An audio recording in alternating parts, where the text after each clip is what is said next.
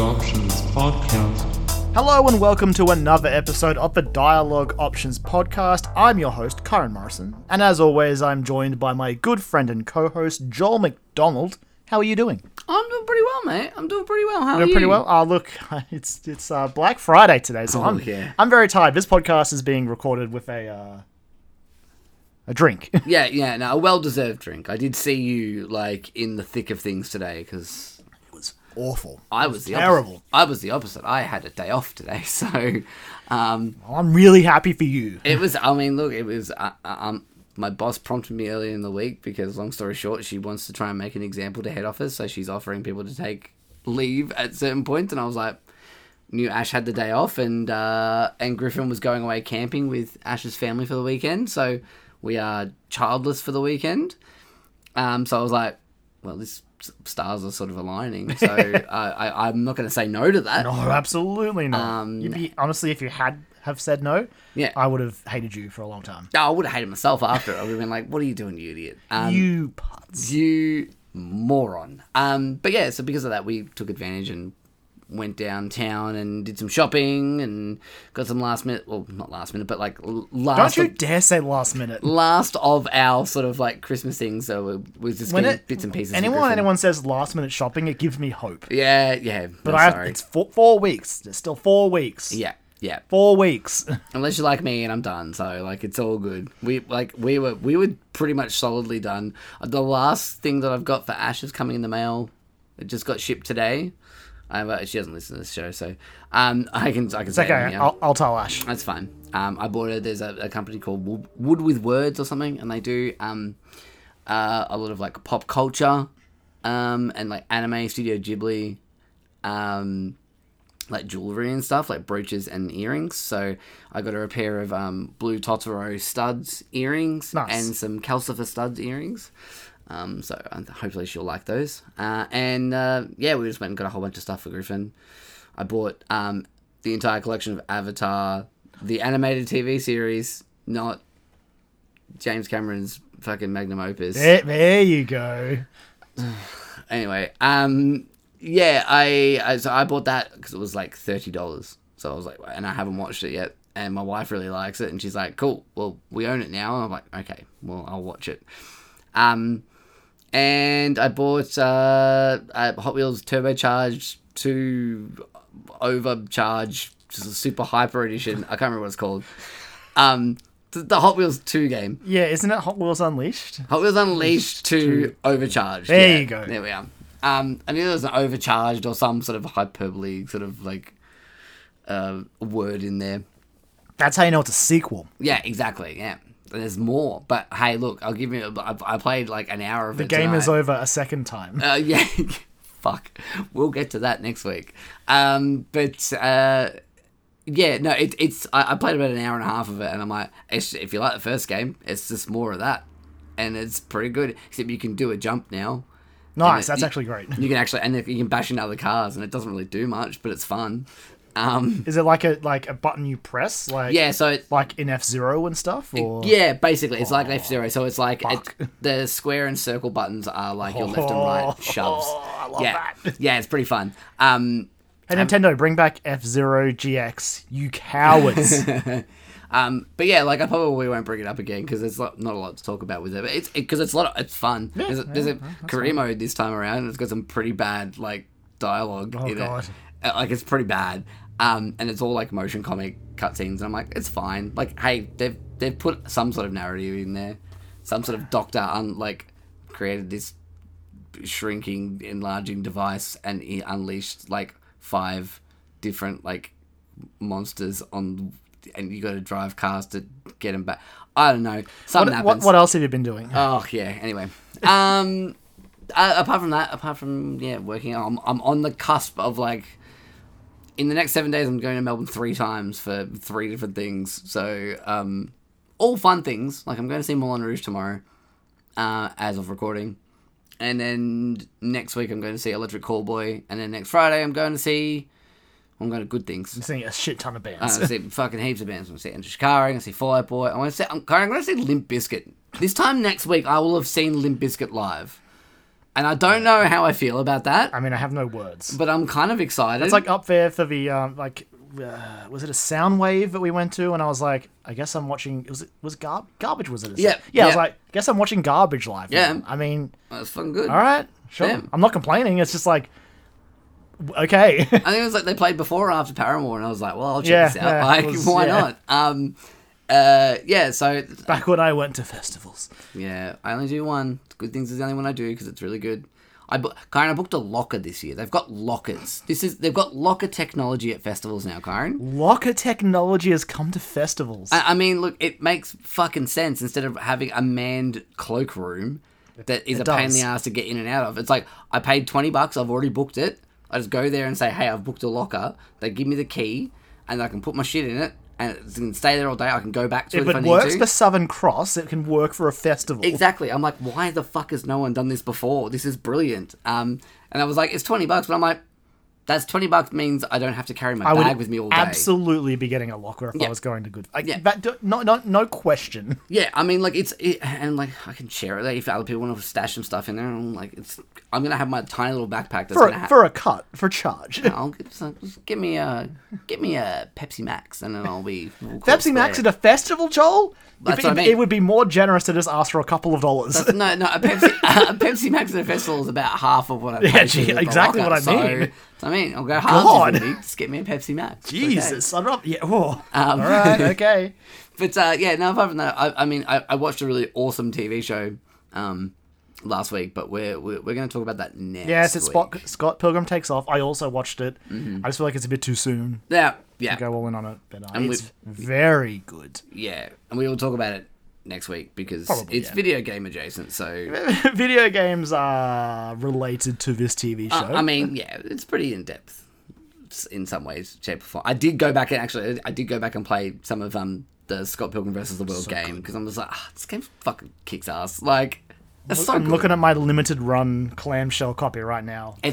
It's one of the things that I wish good. I wish I'd actually bought that. Like, I look back on it now, I'm like, in typical limited run fashion, it took forever to get to me, but Alright. God, I love it. yeah, I'm like, I like looking back on it, I'm like, and seeing it on your shelf, I'm just like, fuck, I wish I bought it. But what have you been up to, Karen? What have you been doing? Working, Yeah, watching Scott Pilgrim. Nice, but nice. again, next week. Look, been playing some games. Like, again, if we're bringing up games, obviously I'm still plugging away at Destiny. Season's about to wrap up, so I'm getting in all my last minute homework, like turning in my assignments in the 11th hour, yep, just to get some candy and some rewards. doing the crunches. Yeah. But honestly, it's just been working, and like getting home from work and just like collapsing on the couch and just being like, I'm done. Yep. I no longer exist. Yep, I cease to exist. yep. Nothing exciting. But hey, that reminds me. I've got a fucking episode of the last episode of this 4-episode run of Invincible to watch tonight too. Robert Kirkman saying episode 4 and episode 8 are apparently fucking wild. And I tell you what, when that show got announced, like when that show was saying it was coming back, and there was like review copies for these first 4 episodes of this season were coming out. People were like, it's a slow burn. It's like building towards stuff, and yeah, it is building towards stuff. But man, it's like the last week's episode 3 had a cliffhanger. I was just like, oh fuck, like, I look forward to watching it when all 8 episodes are out. oh man, I'm just waiting. Like, I've got so much on right now, so it works out perfectly for me. that's fair, I've but got too much to do and play and to be exhausted by. it's man, Invincible continues to be fucking excellent. So very excited about that. Yeah, well, I mean, like, I guess if you want to be... I was also on another show last week, because we obviously had a week off. We're back now. Yes. Suckers. Yep. But yes, I was on a special episode of Love Letters with Jesse and a good friend of ours, Joel from Black Salt Games. Not you, Joel. Not me. No, I My wish other I was, new best friend, I Joel. wish I was as cool as that. Joel. Like, So you can go listen to that. Go check out Love Letters on Spotify, on whatever podcast platform you listen to podcasts on. yeah. And check that episode out. It's a good listen. You'll probably be like, after doing it, I was like, man, I definitely spent like the first half of that episode just listening. I was like just hanging on all of Joel's answers. But it is a very good listen. I definitely recommend checking it out. And obviously, ridiculous that I was given the opportunity to be on that podcast. Yeah, that's really fucking awesome. Like, fucking Dredge is one of my favorite games of the year. And what do you mean I get to be on a podcast with someone who worked on it? Mm-hmm. That's ridiculous. I shouldn't have that opportunity. Yeah. It's, anyway, go listen to the episode.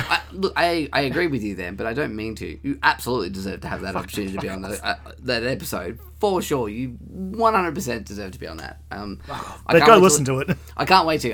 That's going to be like on one of my drives to Melbourne. I'm queuing that up. That's the first thing I'll listen to. So, excited to listen to that. Cool. But yeah, go listen to that. And also, obviously, I'll cover this again, you'll cover this in the outro. Give them some love. Favorite it, share it, review it, whatever, just do that because it's great. Love Letters is awesome, and this is like my second time on as a third wheel.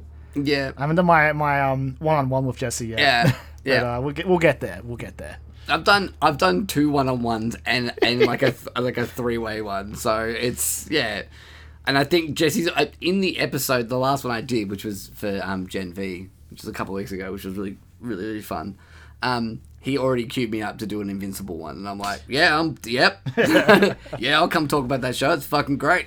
So moral of the story: go and check out Love Letters and listen to all those episodes because they're great. Yes. But back to our show. Yeah. With all that out of the way, I'm going to take us into what will probably be a relatively brief quest log.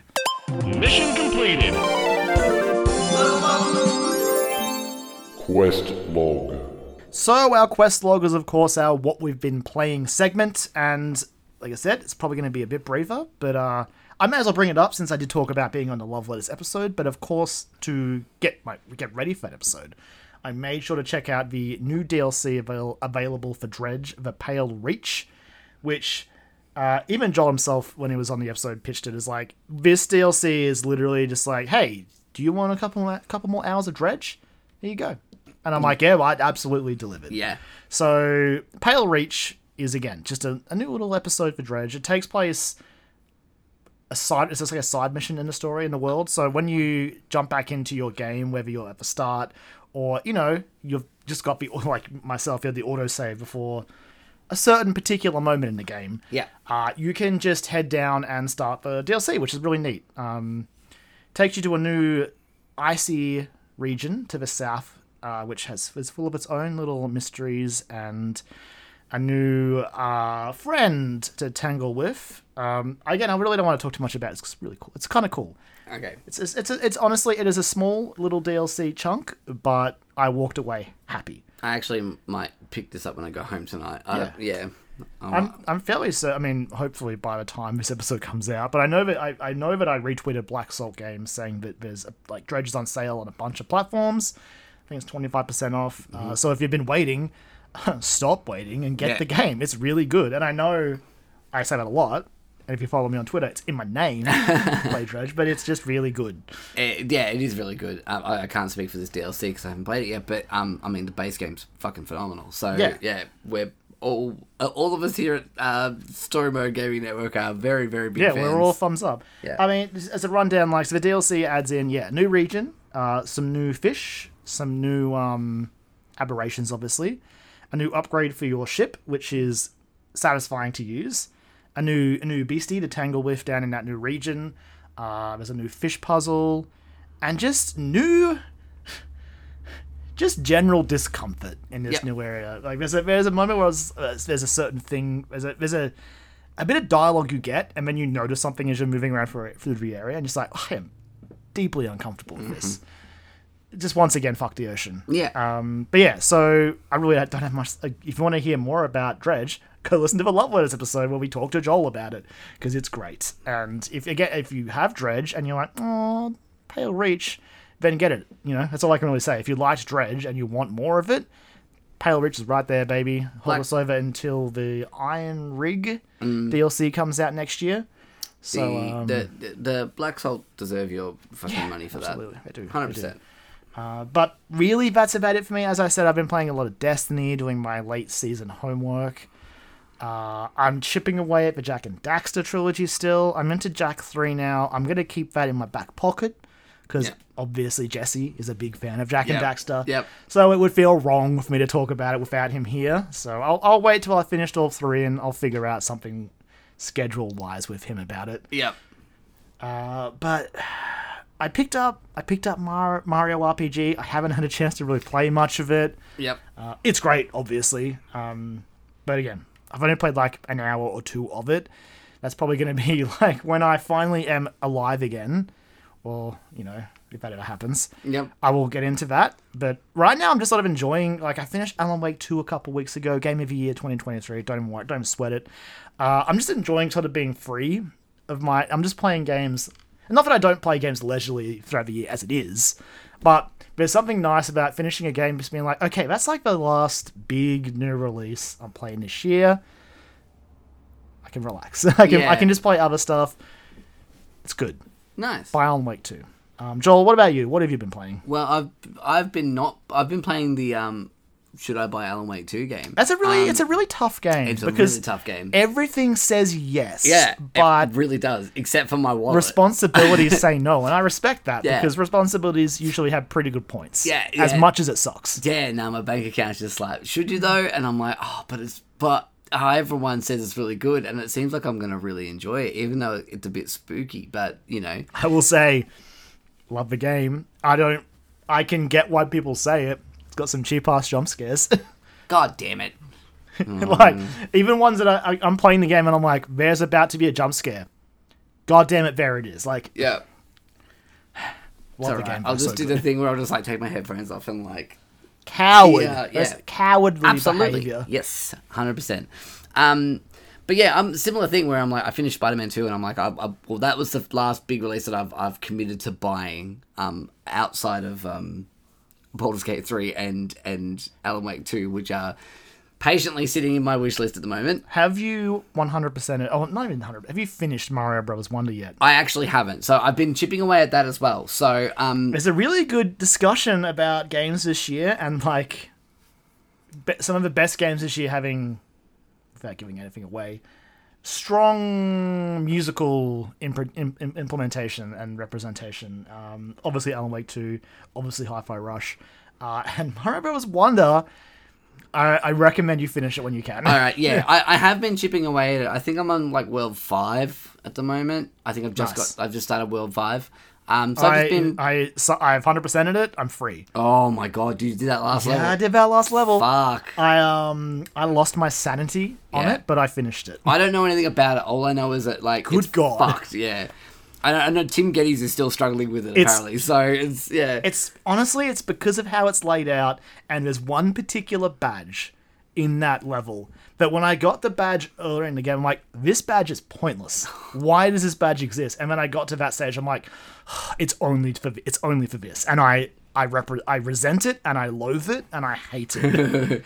I actually think I know which badge you might be You talking probably about. do. Yeah. And anyone who's played Mario Bros. Wonder probably has the exact same thought. Yeah. They're like, oh, I bet he's talking about blank badge. And Especially because they showcased it in a trailer as well, I'm pretty sure. And I'm like, what? Okay.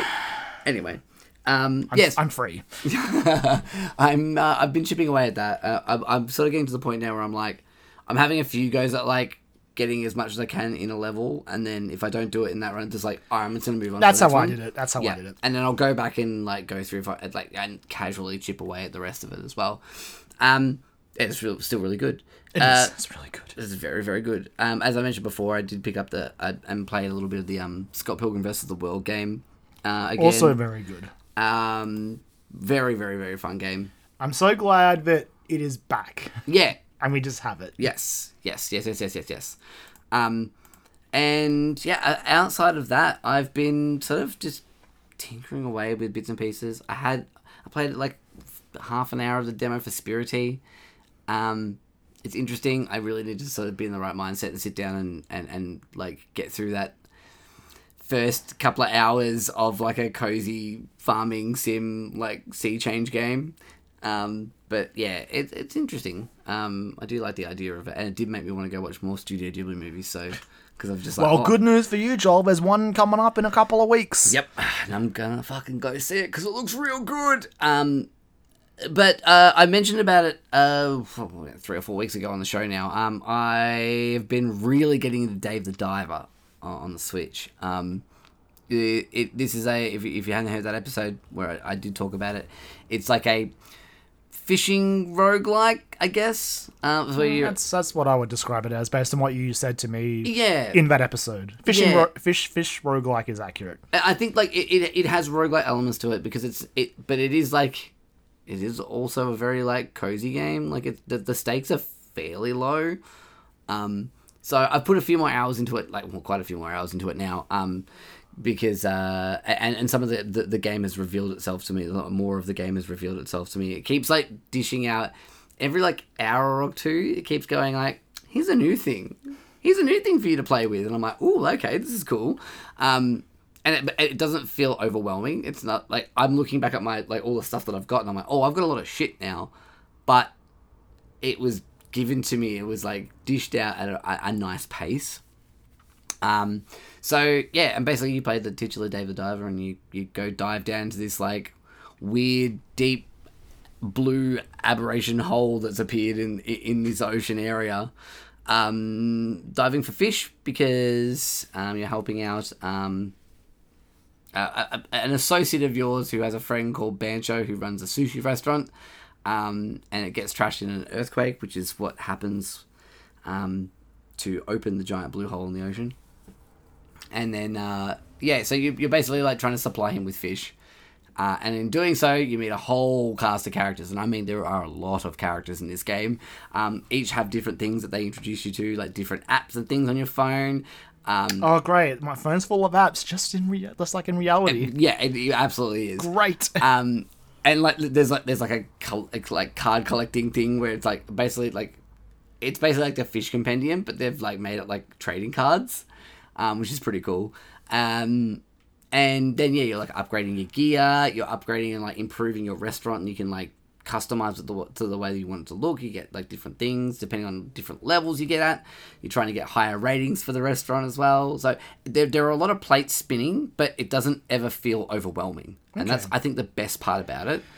I mean, it can definitely be a challenge when you're playing one of these games that is trying to fit into multiple genres, so it is good to hear it doesn't have that issue. Yeah, it feels really like, because I can get turned off by things like that really easily. Like, I would almost say they put it in the same sort of bag as like a Hades, where it's like you're doing runs and you're like, oh, something else happens, and then you get this new thing, and you go, okay, cool, and then I'm going to use that now. I can go a bit further down, or I can do this, or I can access this part of the area, or I can serve this kind of fish now, or whatever. I would put it in that because you're getting these persistent upgrades that are helping you. But its central core is like you go down depending on, and your life is represented by like your oxygen meter. You can refill that various different methods while you're in the ocean. So, and then also you can improve the capacity of your tank. You can also improve the capacity of your suit, so you can dive deeper. How much stuff you can carry as well. Your harpoon gun. I don't think I mentioned that last time. So you've got, you can have just a straight up gun, and like there's different guns that you can get and craft and things like that to have as a starting weapon. There's like a net gun. There's like a trank gun. There's all these different things. But you have like a harpoon gun as well that doesn't require ammo, and you can get, when you're in the ocean, you can find new upgrades for them. For that run, essentially. So it can be like a poison one or an electric one. Gives it different elemental types on it. But the basic one that you have when you start, I'm still not sure exactly how it works, but I've just been doing it like rotating to sort of reel in the fish, and that seems to be working pretty well for me. I guess if it works. Yeah, but sometimes it'll put up a fight, and with the normal one, it'll bring up like a mash A to fill a bar, basically, and keep it at a level. And then you reel the fish in. You can turn these off, by the way, as well. Okay, that's good. Which is a good thing, because the different types of harpoons that you get have different little micro games with them. So one of them will be Mash A, which is the regular one. It's definitely reminding me of like how Dredge has different Yes, fishing very input similar. mini games. Yeah. Yep, very similar. Other ones that Play Dredge. Yeah, absolutely. Play Dredge. The other one will be like press. There will be like pop up with 2 button prompts, and you press those, and then you reel the fish in. Yeah. One's like rotate it around. One's like wiggle it back and forward, and to fill a bar up. Mario Party flashbacks. Yeah, okay, basically. Yeah. All right. Okay.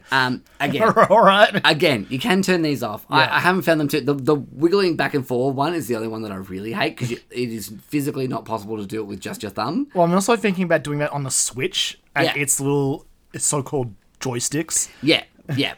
So yeah, I gave up today and was just like one-handing, like clutching my Switch with one hand and using the Like other one full Mario Party. Yeah, absolutely. But yeah, it's really, really fun, and it's got some really great writing with all the characters. Like there's some funny jokes and stuff in there as well. It's fun to look at. It's gorgeous. We will talk about this game probably later in the show. It'll come up for reasons, but it'll come up. It's a really great game and definitely worth your time, and definitely a great game to play on the Switch. Load times are a little bit long, but like not unbearably long. Yeah, it's only on Switch and PC, isn't it? So far? I believe so. Yeah. I think it is only on Switch and PC. Definitely at the worth your moment. time. I'm sure it'll expand. Oh, I think so too. I think it'll get a Xbox and PlayStation release for sure. But yeah, definitely worth your time. I think it's like $35 or something like that, and you could do a lot worse with that money. Like honestly, it's very good. But yeah, apart from that, that's all I've been really playing. All right then. Well, look, you mentioned that this game will come up again later, and we may as well get to it. So I'm going to take us straight across to the bonus round.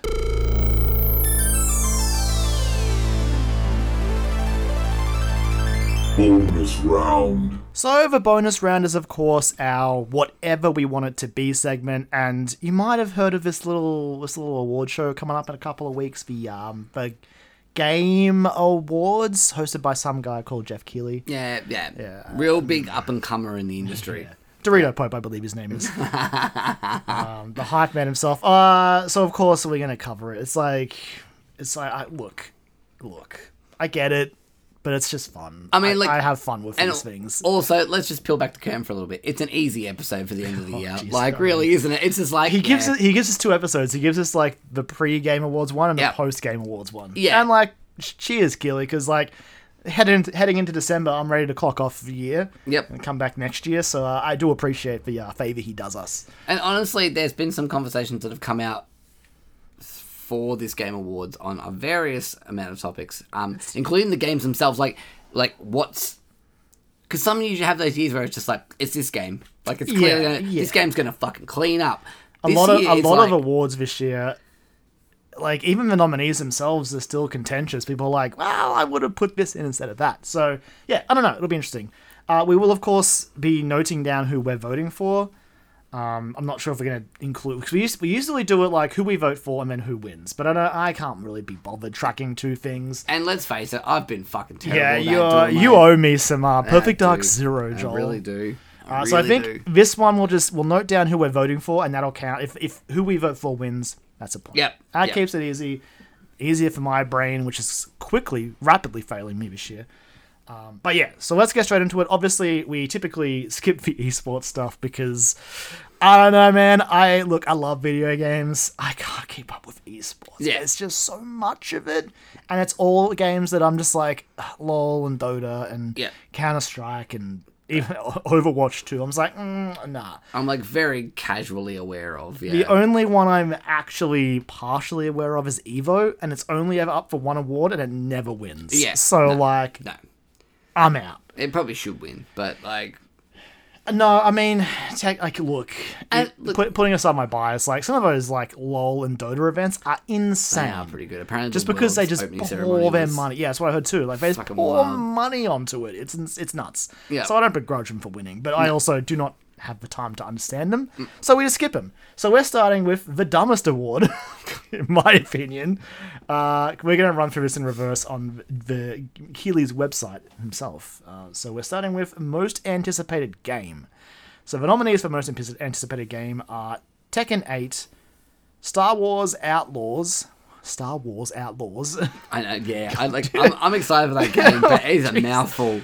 Like a Dragon, Infinite Wealth, Hades 2, and Final Fantasy VII Rebirth. Before we even say anything, I think if you've listened to the two of us talk, I think Kyle just put his vote in. I think if you know either of us and our gaming taste, Yours. I mean, obviously, I'm picking Rebirth. I do think it's got a really good shot of winning as well. I absolutely think it does. But also, too. it's what I'm voting for. Yeah, well, I'm gonna vote for Hades 2 because That's true. Man. I mean, Hades 2. I fucking love Hades, and I really would like more of that. So Yeah, that's fair. And it looks like it's gonna be really interesting. I like the new character that they've. I think they're the two introducing with it. front runners. I No, would no say so shade as to the well. other three, but I think Yeah. Hades 2 on Supergiant's incredibly, like, their pedigree is insane. Yeah. And FF7 Rebirth, the hype cycle of the past, like, 2 months has been insane. Like, even, like, this week, they posted a bunch more information. And, God, I don't know how... this game's going to be ridiculous. So, yeah, I don't know who's going to win. No, me neither. I feel like Rebirth might edge it out purely because it comes out in, like, what? 2 months, essentially. 2 or 3 months. Yeah, and we haven't even got an early access day, which actually that could be something Maybe, because that but was we're when the early not- access came out. We're during not the even Game getting Awards. into predictions at this point, okay? I mean, I'm saying that could be a like- thing. It's like most anticipated game goes to Hades 2. Also, it's out in early access today. Could very much see that happening, but We'll see. I went the wrong way in the awards, don't that's worry. okay. That's okay. I wouldn't have sold you out. It's fine. Anyway, next up, we've got... Oh, Jesus Christ. Best Adaptation. This is a So, the nominees for this one are Twisted Metal, the Super Mario Brothers movie, The Last of Us, Gran Turismo, and Castlevania Nocturne. Clearly, The Last of Us is winning this, and it's obviously what I'm voting for. I mean, I'm going to vote for it too. I watched a little bit of Twisted Metal, and it is fun. Like, I need to go back and finish watching it. Although I think we just got rid of Stan, so I'm not doing that then. I've heard Twisted Metal is good. The Mario movie is fun, but lest we bring it up and incur the wrath of Brod. Yeah. We'll just hear it I somewhere. Just... am desperate to get to Castlevania Nocturne. I just haven't had a chance, hopefully later this year, and I couldn't care less about Gran Turismo. I'll watch it when it goes to streaming services. But yeah, Last Well, of if Us... you want to pay the money, you can get it on Sony Pictures Core. a streaming service that I always subscribe to for other reasons. But yeah, clearly The Last of Us. I mean, like, It's just got take the video game element out of it, it's still a fucking excellent It was great. television Yeah, show. yeah, So it's like, I mean, come on now. Like, for that one episode with Bill, fucking like, episode 3. Yeah, It's like just that alone. some of the best makes it- television I've ever seen. My God. Moving on. Best multiplayer. So the nominees for best multiplayer are Super Mario Bros. Wonder, Street Fighter 6, Party Animals, Diablo 4, and Baldur's Gate 3. I don't know. Yeah, I mean, like, the obvious answer is Baldur's Gate 3, but Yeah, it's probably going to sweep a lot of awards here. I think so. I think there's a good case for Party Animals from what I've heard. I think it's... Street Fighter 6, I would say, is an outside chance as well. Yeah, I think, I mean, the other 4 games are Yeah, also, they all like, it's a pretty wild category. I would say D4 maybe not, just because I feel like D4 Yeah. has been super mixed. Yeah, recently. I think that's Like, probably the one that... When the first season dropped, I played for 2 hours and was just like, I'm good. I had a hankering the other day. I was like, oh, do I get it? D4 is... Look, it's fun. Maybe when the first expansion comes out. Wait till then. Which is what I did with Diablo 3 in the end, I think. Like, the next... So I The actually played expansion's coming out late next year. Wait for that, I would say. Yeah, and I think the game will be in a much better Yeah, shape by that then, point, too. they Yeah. will have gotten their seasons figured out better. The monetization will still probably be very predatory, but hopefully yeah. the rest of the game is better to sweep it under the rug, maybe. Yeah. I'm going to vote for Baldur's Gate 3. I think it'll win, but like... I actually think that's probably what I'll vote for as well, where I think people will just I see haven't- Baldur's Gate 3 and vote for it. I mean, I haven't played multiplayer, but the idea of being able to play essentially a digital D&D game is tempting. Yeah, it is. I think it's... And the fact that you can play with, like, the cast or, like, you know, your own character. There's a lot of flexibility to be had there. I think it's as fun as it is from what I hear playing solo. I think it's made for multiplayer as well. Yeah, I mean, like, it is like you said, a playable D&D campaign. I played Divinity Original Sin 2 all the way through multiplayer, and that game rocked. Yeah, Larry, My Larry know what they're doing. only Baldur's Gate 3 regret is by the time I'm at like the last fight. When I finish it, I'm definitely going to be done with it for a long while. Right, okay. I want to do a co-op game, but right now I'm just like, oh, when I see credits, I'm going to be so happy. I'm like 140 hours in, I'm just ready to be free. Oh, God. Anyway, moving on. Next up, we've got Best Sports/Racing. This is the other category. I'm like, all right, guys. Sure. Yep. You might recognize some of the nominees from last year's. Oh, With new iterations, of course. of course. We have got the Crew Motorfest Hot Wheels Unleashed to Turbocharge. Turbocharged. Yep. Okay. Forza Motorsport F1 23 and EA Sports FC 24. Congratulations to Forza Motorsport. I think it actually came out to pretty good reviews. Did it? I actually think it did. Okay. I think it did better than Forza 7 or whatever it was that had all the terrible fucking monetization stuff in it. So I'm taking your word on that one because I would- actually didn't see much of the Forza feedback. I would say it's probably Forza. Because EA's in a bit of like EA Sports FC is apparently just as bad, like horrible as it's always been. It could be cool if like F123 because apparently those games are pretty. It's Codemasters, so they're consistently good. You know, I'm going to vote for F1 23 just so we got some differentiation going on here. Love that. But yeah, who knows? It's a category. I'm just like, hey, I played none of these games. Yeah. It's also not a genre I normally play. I was like, Hot Wheels is great, but it's more of the same, and that was fine anyway. But yeah. Next up, we've got Best Sim/Strategy, which I actually think this one's interesting. The nominees for this category are Pikmin 4, Fire Emblem Engage, which is a game I keep forgetting came out this year, Company of Heroes 3, Cities Skylines 2, and Advance Wars 1+2 Reboot Camp. I honestly don't know. I think Pikmin 4 maybe. Pikmin 4 seems to be the one. I'm going to vote for Fire Emblem because, like, I vote with my heart, like an idiot. But like, I honestly think Pikmin 4 could win this. Pikmin 4 would be my vote, because I feel like the hype around Pikmin 4 has been big, and it's probably going to win something. Yeah, well, I was going to say this is the category probably for it to win. I would say, like no shade to the rest of the nominees, but it's probably the one that's sometimes you look at a category and you're like, this game's going to win an award. Yeah, probably this one. Yeah, I think Nintendo are going to walk away with a few. I think it's probably up for Best Family Game, but I think that's Mario's award to win since it won't win Game of the Year, which we'll get to. Yeah, it's gonna win that one. Yeah. Yeah. So hey, speaking of the devil, next up, Best Family category, which hey, only 2 Nintendo games this time, so we've got a bit of variety going on. Very impressive. The nominees are Super Mario Bros. Wonder, Sonic Superstars, Pikmin 4, Party Animals, and Disney Illusion Island. I'm voting for Mario. It's probably going to win. I'll vote for Mario as well. Although I'm waiting for a sale on Disney Illusion Island because I feel like it looks cool. I like the visual style. Yeah, and apparently it's a good one to play with kids as well. Like the challenge is relatively low until it starts to not be so low towards the end. So that's I want to check that out, but it's not going to happen anytime soon. Yeah. Mario Wonder. I think Mario's going to get it. Mario Wonder for sure. It's great. We've got a surprisingly stacked category, Best Fighting Game. So the nominees here are Street Fighter 6, Pocket Bravery, Nickelodeon All-Star Brawl 2, Mortal Kombat 1, and God of Rock. Street Fighter 6 is getting my vote, and I think it'll win. I mean, it's between that and Mortal Kombat 1. They both it's so funny. reviewed really well. I know, but everything I see about Mortal Kombat 1, outside of its story mode, I hear it's been a bit weird.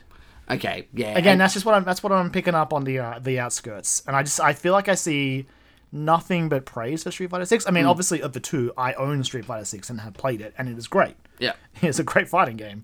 But even just like from people I've seen who like Mortal Kombat, it's like, look, Mortal Kombat 1's fun, but if you're awarding like best fighting, apparently the netcode in SF6 just gives it the edge. It does. They from the demo I played of Street Fighter 6, it's like it does feel good to play. Yeah, it's really good. And it's taking great strides. And like, if you're new to fighting games, you can jump in it in the Street Fighter 6. There's some good control options to make it a bit more, accessible. Because like obviously fighting games are really one of those genres of games that to get into definitely takes patience and willingness to bang your head against a brick wall. But I do. That's why Street Fighter 6 has definitely made some strides. But again, I feel like this category is coming down to head-to-head combat against people. Yeah. And from what I hear, MK1's online doesn't hold up as well as Street Fighter 6. So I reckon that's what might give it the edge. Over. Yeah. Yeah. This isn't best story. That's because Mortal Kombat 1 would probably win that. I would be more inclined to go for Street Fighter because I'm a Street Fighter boy. So hell yeah, Capcom superiority. Let's go. Fuck yeah. No shame, Mortal Kombat. When I had COVID before PAX, I played through Mortal Kombat 11, 10 and 11. 10 and 11. Great story modes. Yeah. Then as soon as I finished the story mode, I was like, I'm probably never playing these games again, so I deleted them. Yep. Sorry. Yep. Nope. That's fair. One of the weirdest categories, we've got Best RPG up next. Again, some games in here that I'm like, maybe move... Well, there's one game I'd move out of this and put it somewhere else, but the nominees are Starfield, Sea of Stars, Lies of P, Final Fantasy 16, and Baldur's Gate 3. I'm voting for Baldur's Gate 3. It's almost certainly winning this award. I mean, it's the definition. Like, it is the RPG. It is a role-playing game because it is based off Dungeons and Dragons, which is a tabletop role-playing game. And even just like taking these 5 games and being like, role play specifically, like, so for the best game designed with rich player character customization and progression, including massively multiplayer experiences. I guess has to cover any MMOs that get in. Yeah. But rich player character customization, Baldur's Gate 3. Yeah. Like, it's like, come on now. Yeah, I mean, who are we kidding here? If it was just best character creator, like fucking Baldur's Gate 3. Baldur's Gate 3. Like, I've played that part of the game, and it's fucking awesome. It's great. So I think that's a pretty done and dusted one. Yeah. Lies of P being in it is interesting. I know it's strictly... It does count because it's an action RPG in the way that From Software games are. Yeah. But I feel like maybe it would have been better off in like action. We'll get to action, adventure, and action. Yeah. The other two dumb categories. Yeah. But yeah. I haven't played Lies of P. I hope to see it win something, but it definitely isn't going to be RPG. It's not winning that category. No, it's not going to win that one. For sure. I'll vote for Baldur's Gate 3 too as well. Yeah. Next up, we've got Best Action/Adventure, which I like to... For Action/Adventure and Action, I like to read the descriptions. Yeah. Because for the Best Action/Adventure game combining combat with traversal and puzzle solving, the nominees are The Legend of Zelda, Tears of the Kingdom, Star Wars Jedi Survivor, Resident Evil 4, Marvel's Spider-Man 2, and Alan Wake 2. I mean, this is where things start to get really wrinkled. Yeah. With the whole awards, because like there's an argument to say that it's like congratulations to Zelda because this is probably going to be one of the only things that wins. I'm thinking Zelda or Spider-Man 2. I honestly think that as well. I think this is Spider-Man 2's best shot at a win. I will probably vote for. I'll vote for Spider-Man 2. I'm voting for Tears because I fucking love Tears of the Kingdom, but like I think it's either one of those two. I think there are other awards that Alan Wake will win, so I don't think it wins this one. I'm gonna vote for Spider-Man 2 because I again loved Tears of the Kingdom, fucking amazing. Damn, one of the best endings to a video game ever. But like Spider-Man 2 was, I'm a Spidey fan. Like I guess I'm probably doing I'm doing an injustice by discounting Resi 4 as well. Oh, of course, yeah, absolutely. But I'm voting for Tears. I almost bought Jedi Survivor today as well. I was like, do I still have my copy? I think I traded it. I saw it for 38 No, bucks. I definitely traded it because I finished. I was like, I'm never playing this game again. Yeah. It's a fine game, but when it was over, I'm like, thank God this is over. Yeah, I was like, it's like, I think like somewhere's got it for 38 bucks, and I was like, yeah, that sounds about right. I could do that. I would say it's a good price for it. Yeah, I might still do it, but yeah. I also think like I know I've seen lots of discussion around the combat in Alan Wake 2. I understand those points of view. I personally had no beef with it, but I think that'll hold it back from winning this one. Yep, fair enough. Okay, I can't speak to that, so I will. I'll take your word for it. So next up, we've got Best Action Game, which, not to be confused with Action Adventure, is awarded for the best game in the action genre, focused primarily on combat. And boy, is it interesting to not see Lies of P here. Yeah. But, nominees. We'll get to the nominees first. Yeah. We've got Remnant 2, Hi-Fi Rush, Ghost Runner 2, Dead Island 2 and Armored Core 6 Fires of Rubicon. Dead Island 2 should not be here. Lies of P should be here. They almost could have switched What the hell? They almost could have switched places. Like, really, like... I don't know. I'm speechless at how that happens. I Yeah. just don't get it. Yeah, I don't know why they're here. But you're scared of putting Liza, like, you know, Liza P against a From Software game? I don't know. I hate this because I really like Armored Core 6. Like, I really like Armored Core 6. And it's clearly going to fucking win this category. I don't know. I don't know for sure. I feel like there's a lot of groundswell. I'm voting for Armored Core 6, by the way.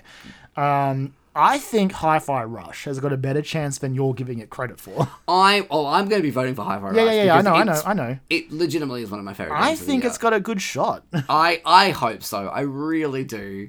If only because it's not going to win Best Music. I know. Because That hurts we'll get me to as it. well. You know why, though, and it's understandable. I know why, and also, yeah, like... But I don't know. I think it's got a good shot here. I think I saw nothing but praise about its use, its combat working so well with the rhythm element. Like, I think it does. I'm still shocked. Yeah, I played that whole game, and it... Honestly, Joel, take heart. It could win. Please, Tango, you deserve this. John Johannes. I met John Johannes. You did. I told him how much I liked his game, and he said that's really nice. One day I'll meet Miyazaki and tell him how much I liked all his games. Yeah, well, although he was not as involved in Armored Core 6. Still loved it. Haven't finished it because it kicks my ass. Yep. But boy, if I don't love it. Yep. I want to go back to it, but then I'm like, I feel like it's been too long Yeah, now. it's one of those. It's any From Software game is an intimidating prospect to go back to after such a long break. So I get it. Yeah, You're not alone there. I would like to, but I've got to be really in the mood to do it, and like. At least in Armored Core 6, you can do sorties and stuff and get back into the swing of things and like replay older missions to sort of get back. But like other From Software games, like, it's just like, all right, I guess I'm just going to run around and die a few times and then I'll be back in tune, I guess. We'll see. Yep. Yeah, I'm voting for Armored Core 6. You're voting for Hi-Fi Rush. Yeah, Hi-Fi Rush. And my main grief is like, why is Dead Island here and not Liza P? Yeah. Shout out to Ghost Runner 2. Apparently it's really good. Same for Remnant 2. I hear it. Remnant 2 is really good. Yeah, both games that I have played the first iterations of, I haven't got around to the sequels. I have Remnant in my library, and at any point I'm ready to just run it. Because it's 3-player co-op, isn't it? Yeah, I think so. Yeah, I want to get to it. It's good. I really enjoyed it. Soulsborne game with fucking guns. It's great. Next up, we've got Best VR/AR. So the nominees are Synapse, Yep. Resident Evil Village VR mode, Humanity, Horizon Call of the Mountain, and Gran Turismo 7. Honestly, a pretty decent lineup of experiences there that are all fairly solid from what I hear. I honestly don't know what to pick here. I'm going to go Gran Turismo 7 because I hear that, like, it from people who've played it, they're like, it felt like I was, like, fucking in a race car hurtling around a track. Well, and so I'm like, that's kind of what you want with VR. But I mean, I'm going back to where I live, where I know best, and I'm going to vote for Resident Evil Village. It was between those two for me because I think Call of the Mountain got knocked down a couple of pegs for a couple of things. I think it felt a little bit slow. Humanity is a really good puzzle game. I don't know how it performs in like VR, but it's a really good puzzle game that definitely made me mad. Yeah. Synapse is the one that's got David Hayter in it, I'm pretty sure. Oh, does it? I'm pretty sure. Okay, cool. I feel like he's involved in that. I think he's, voice acting. It was him and someone else. Jennifer Hale, maybe? I'm not sure. Next up, we've got Best Mobile Game. The nominees are Terra Nil, Monster Hunter Now, Honkai Star Rail, Hello Kitty Island Adventure, and Final Fantasy VII Ever Crisis. I'm just going to go ahead and vote for Honkai Star Rail. I mean, I'm going to vote for it because I know it's going to win, but, like, Monster Hunter Now, I've stopped playing it as much now, but, like, it's pretty fucking good. Like, if you just want to, like, get in, kill a couple of monsters, make a couple of cool weapons, and then bounce out and do that every day, like, or if you want to go for a walk and do the thing, like, it's a pretty good Pokemon Go like it. Yeah, I actually quite enjoy it. I mean, I'm still playing a lot of FF7 Ever Crisis, which is a game that I am increasingly mad at. But if Square Enix had just like been okay with not being predatory with the monetization and just released it as an experience on consoles and stuff. It's a great way to recap FF7. It really is, and it's cool. And I can see how they're gonna like pull double duties on this game as well. Like, Oh yeah. Like soft launching probably enemies and bosses in Ever Crisis and being like, yeah, we're gonna put them in FF7 remake later anyways. Yeah. So, and like right now there's like a crossover event for FF9. I'm like, yeah, that FF9 remake's getting pretty close, isn't it, guys? And you've got the Black Waltz bosses right here now. It's all done. But I think Honkai's gonna win. Like, it's great. I haven't played much of it since it came to PS5, but it's cool. It's flashy. It's a surprisingly good turn-based RPG, even without spending any money, which is what I think helps it a lot. And that's why I knocked down Ever Crisis, because even though you can play it for nothing, you definitely, Square's like doing their best. They're like, oh, don't you want this fucking awesome Garnet costume for Aerith? Well, you can get it on your 10th pull, on like your 10th stamp on your stamp card for doing this gacha pull. Which, look, we're going to give you the free blue crystal currency, or you can just buy these cool red crystals. You know, I'm just saying. They make it look cooler. Yeah. Don't you want your Aerith to look like Garnet from Final Fantasy IX? God damn it! I'm like, oh, you bastards. Toyverse are actually really good at like getting you in the door. And obviously they're still predatory. Of course, but they're like, you can just play this game without spending money. You can have a good time. But it's like, but if you get invested in it, and then you're like, we got some cool waifus for you. Exactly, and yeah. husbandos. Absolutely. So like, everyone is catered to in this game. They're doing it in like the business side of things that like is less predatory, I guess. Still waiting to see how they do with their third game. There's like a demo trailer up for that now. They keep putting trailers up for it. There's like this fucking character. I'm like, just give me the game to play. The trailer, the most recent one mentioned demo, so I think they're getting ready to do some testing with it. I'm waiting. I'm on the fucking mailing list for the beta. Like, I want to play that game, especially now I've got a backbone. I'm going to play the shit out of that game. Like, I'll play it on PlayStation. I won't play it on. It's going to launch on mobile first. I'm going to play it there. Next up, we've got Best Debut Indie Game for the best debut game created by a new independent studio. The nominees are Viewfinder by Sad Owl Studios and Thunderful Publishing, Venba by Visai Games, Pizza Tower by Tour de Pizza, Dredge by Black Salt Games and Team 17, and Cocoon by Geometric Interactive and Annapurna Interactive. Clearly, I'm voting for Dredge. I mean, I'm going to vote for Dredge as well. Really want it to win this one so badly. Yeah, I do as well. I really want to check out Pizza Tower because every time I see it, it looks fucking wild. Honestly, I haven't really heard much about it. You should look up a trailer for it after we record. I'll look it up after we finish. It looks really fucking weird and interesting. It's got like a real like late 90s Nicktoon vibe to it, but like kind of more fucking weird. It's hard to explain. It's like a platformer game. Yeah. I'm waiting. If it comes to Switch, I think I'll definitely pick this one up. But to have a look at, I really like the look of it. I don't know. But Dredge, it's Dredge. Yeah, I'm trying to think like who could win. Obviously, I want Dredge to win. I mean, Cocoon, I hear good things about. I just want Dredge to win so badly. Cocoon's got that bullshit fucking like. We're a company. We used to work for Playdead. Like, I mean, yeah. I'm like, okay. You get used to it in the industry at this point. I know, but I'm just like, okay, well, that's gonna, yeah, sure. I hear really good things about Vember as well. Yeah, me too. Yeah. To the point where I think because it's all about like cooking and it's like a narrative adventure with cooking. I think they're actually working on an actual cookbook because people have been asking like.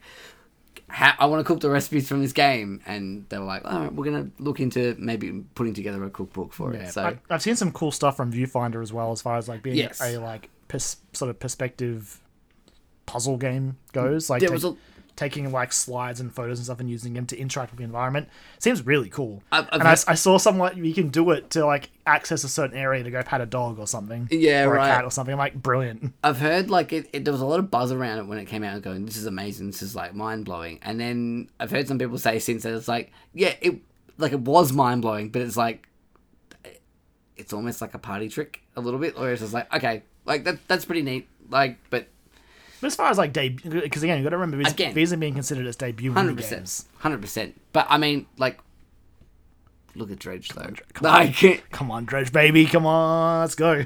It's fucking great. Let's keep that Dredge train rolling. Next up, we've got Best Independent Game for outstanding creative and technical achievement in a game made outside the traditional publisher system. The nominees are Viewfinder, Sea of Stars, Dredge, Dave the Diver, and Cocoon. I'm obviously voting for Dredge, but I think Sea of Stars will get it. I think this might be the one that Sea of Stars wins. But I'm voting for Dredge with all my heart. I'll be voting for Dredge as well, because I didn't finish Sea of Stars. And I haven't finished it either, but it's really good. It's great. Like, it's phenomenal. But another reason I haven't kept going back to it is because my PlayStation Plus has lapsed. So, like... And it's expensive to get Plus back now. It is, yeah. Although it's 30% off at the moment still, I think. Is that for existing subscribers? I'm not sure. I thought saw people talking about how there was deals for new subs, but not... Okay. Okay. I'll have to look into that. I don't know. Look, so I'll lay it all out. Like, Dave the Diver, I really fucking love. That game is excellent. Is phenomenal. I'm having such a great time with it. This has sort of been one of the big hot button topics when it comes to categorization of games when it comes to the Game Awards. If you want a little, it's just is a discussion had about, like, if this is awarding games based on the independent status of the studios, or is it more of a vibes award? And Dave the Diver definitely gives independent game vibes. Yeah. But I do, before you go on, I also want to point out, I didn't run through the developers, but I do find it interesting that a lot of these are like, it's like Sound Owl Studios and Thunderful and Geometric Interactive and Annapurna Interactive, Like Soul Games and Team 17, and for Dave the Diver, it's just Mint Rocket, not really mentioning Nexon. Like, It's, yeah. Mint Rocket is like, oh, that's a fun indie studio. And then, it wasn't until I found out that, they were overseen by Nexon. Yeah, I want to be clear. Game still sounds really good. Oh, again, and it's just one of those things where it's like, how are we judging an independent game here? Exactly, yeah. If you look at the category and the description of the category, like I can't, in good conscience, say that Dave the Diver fits that. Like, unless it's a vibes based. It's just like, hey, this is a cute little game. It's like, it's an independent game. Cute little, like, quote unquote indie game. Like, if it feels like an indie game, which it does, in a really great way. It has a great feel to it. But I mean, when it comes down to it, it wasn't like it was a risky development project. No. Dredge all the way. I'm voting for Dredge, but I think Sea of Stars will get it. But boy, like, you'll hear me if Dredge wins. Oh yeah. If it, you'll, wherever you are in the world, you'll hear me fucking erupt. Go listen to that Love Letters episode. We're gonna high five across the ocean. Yeah, pretty much. Yeah. And then get dragged into it by something unmentionable. Oh god. Yeah. Very true. Next up, another award that's slightly contentious for one of the nominees. We've got Best Community Support.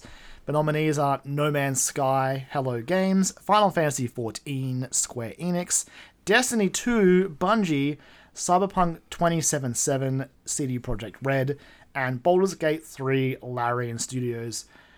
I'm voting for 14, and then it's purely, if we're going community support, like, I purely base this off their love letters and how in depth they go on all the patch details and their fan fests and all that stuff.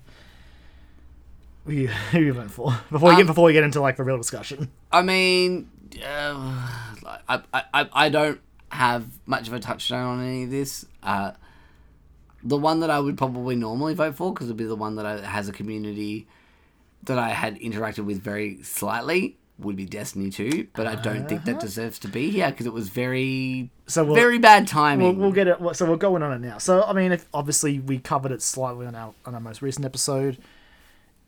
Unless you've been living under a rock, there was recently significant layoffs at Bungie, and the community support team was hit pretty hard with that. And it's weird seeing it nominated for Best Community Support after that happened. Now, it is worth mentioning that, the people who have been laid off, who were on the community support team, whilst are equally as shocked as us at the irony of it, they also were just like I saw Liana Rupert tweeting about it. It's been like, the people who are still there doing community support are doing an incredible job. Yeah. So, like, they're working hard. It's just the timing of the nomination. And I do think that will affect its chance of winning, no doubt. But, yeah, it's just... I'd almost just vote for Cyberpunk as well. I think just because, like, after the disaster that was, like, base Cyberpunk and where it is now... if Cyberpunk's not the best ongoing game, maybe... yeah. I think, is that still a category? We'll see. I'm not sure. Actually, yeah, you're right. I'll probably vote for 14. Yeah, it's 14. Like, they're always just consistently... Baldur's Gate 3 also, like, again, the thing does mention community support, transparency and responsiveness, inclusive of social media activity, and game updates / patches. The Baldur's Gate 3 patch notes are funny. Okay. They're very funny. They're very detailed. It's like reading an essay, but some of the stuff they sneak into patch notes are pretty funny. You know what? Going for Baldur's Gate 3. Sure. I'm just for some variety there. Yep. I reckon it's got a good shot. Like the community support for Baldur's Gate 3 has been pretty good. I mean, yeah, 14's been pretty untouchable in this category for a while. So I actually don't remember who won last year. I'll have to look it up. I feel like it was 14. It was probably 14. Yeah. Next up, we've got Best Ongoing Game. So this is awarded to a game for outstanding development of ongoing content that evolves the player experience over time. The nominees are Genshin Impact, Fortnite, Final Fantasy XIV, Cyberpunk 2077, and Apex Legends.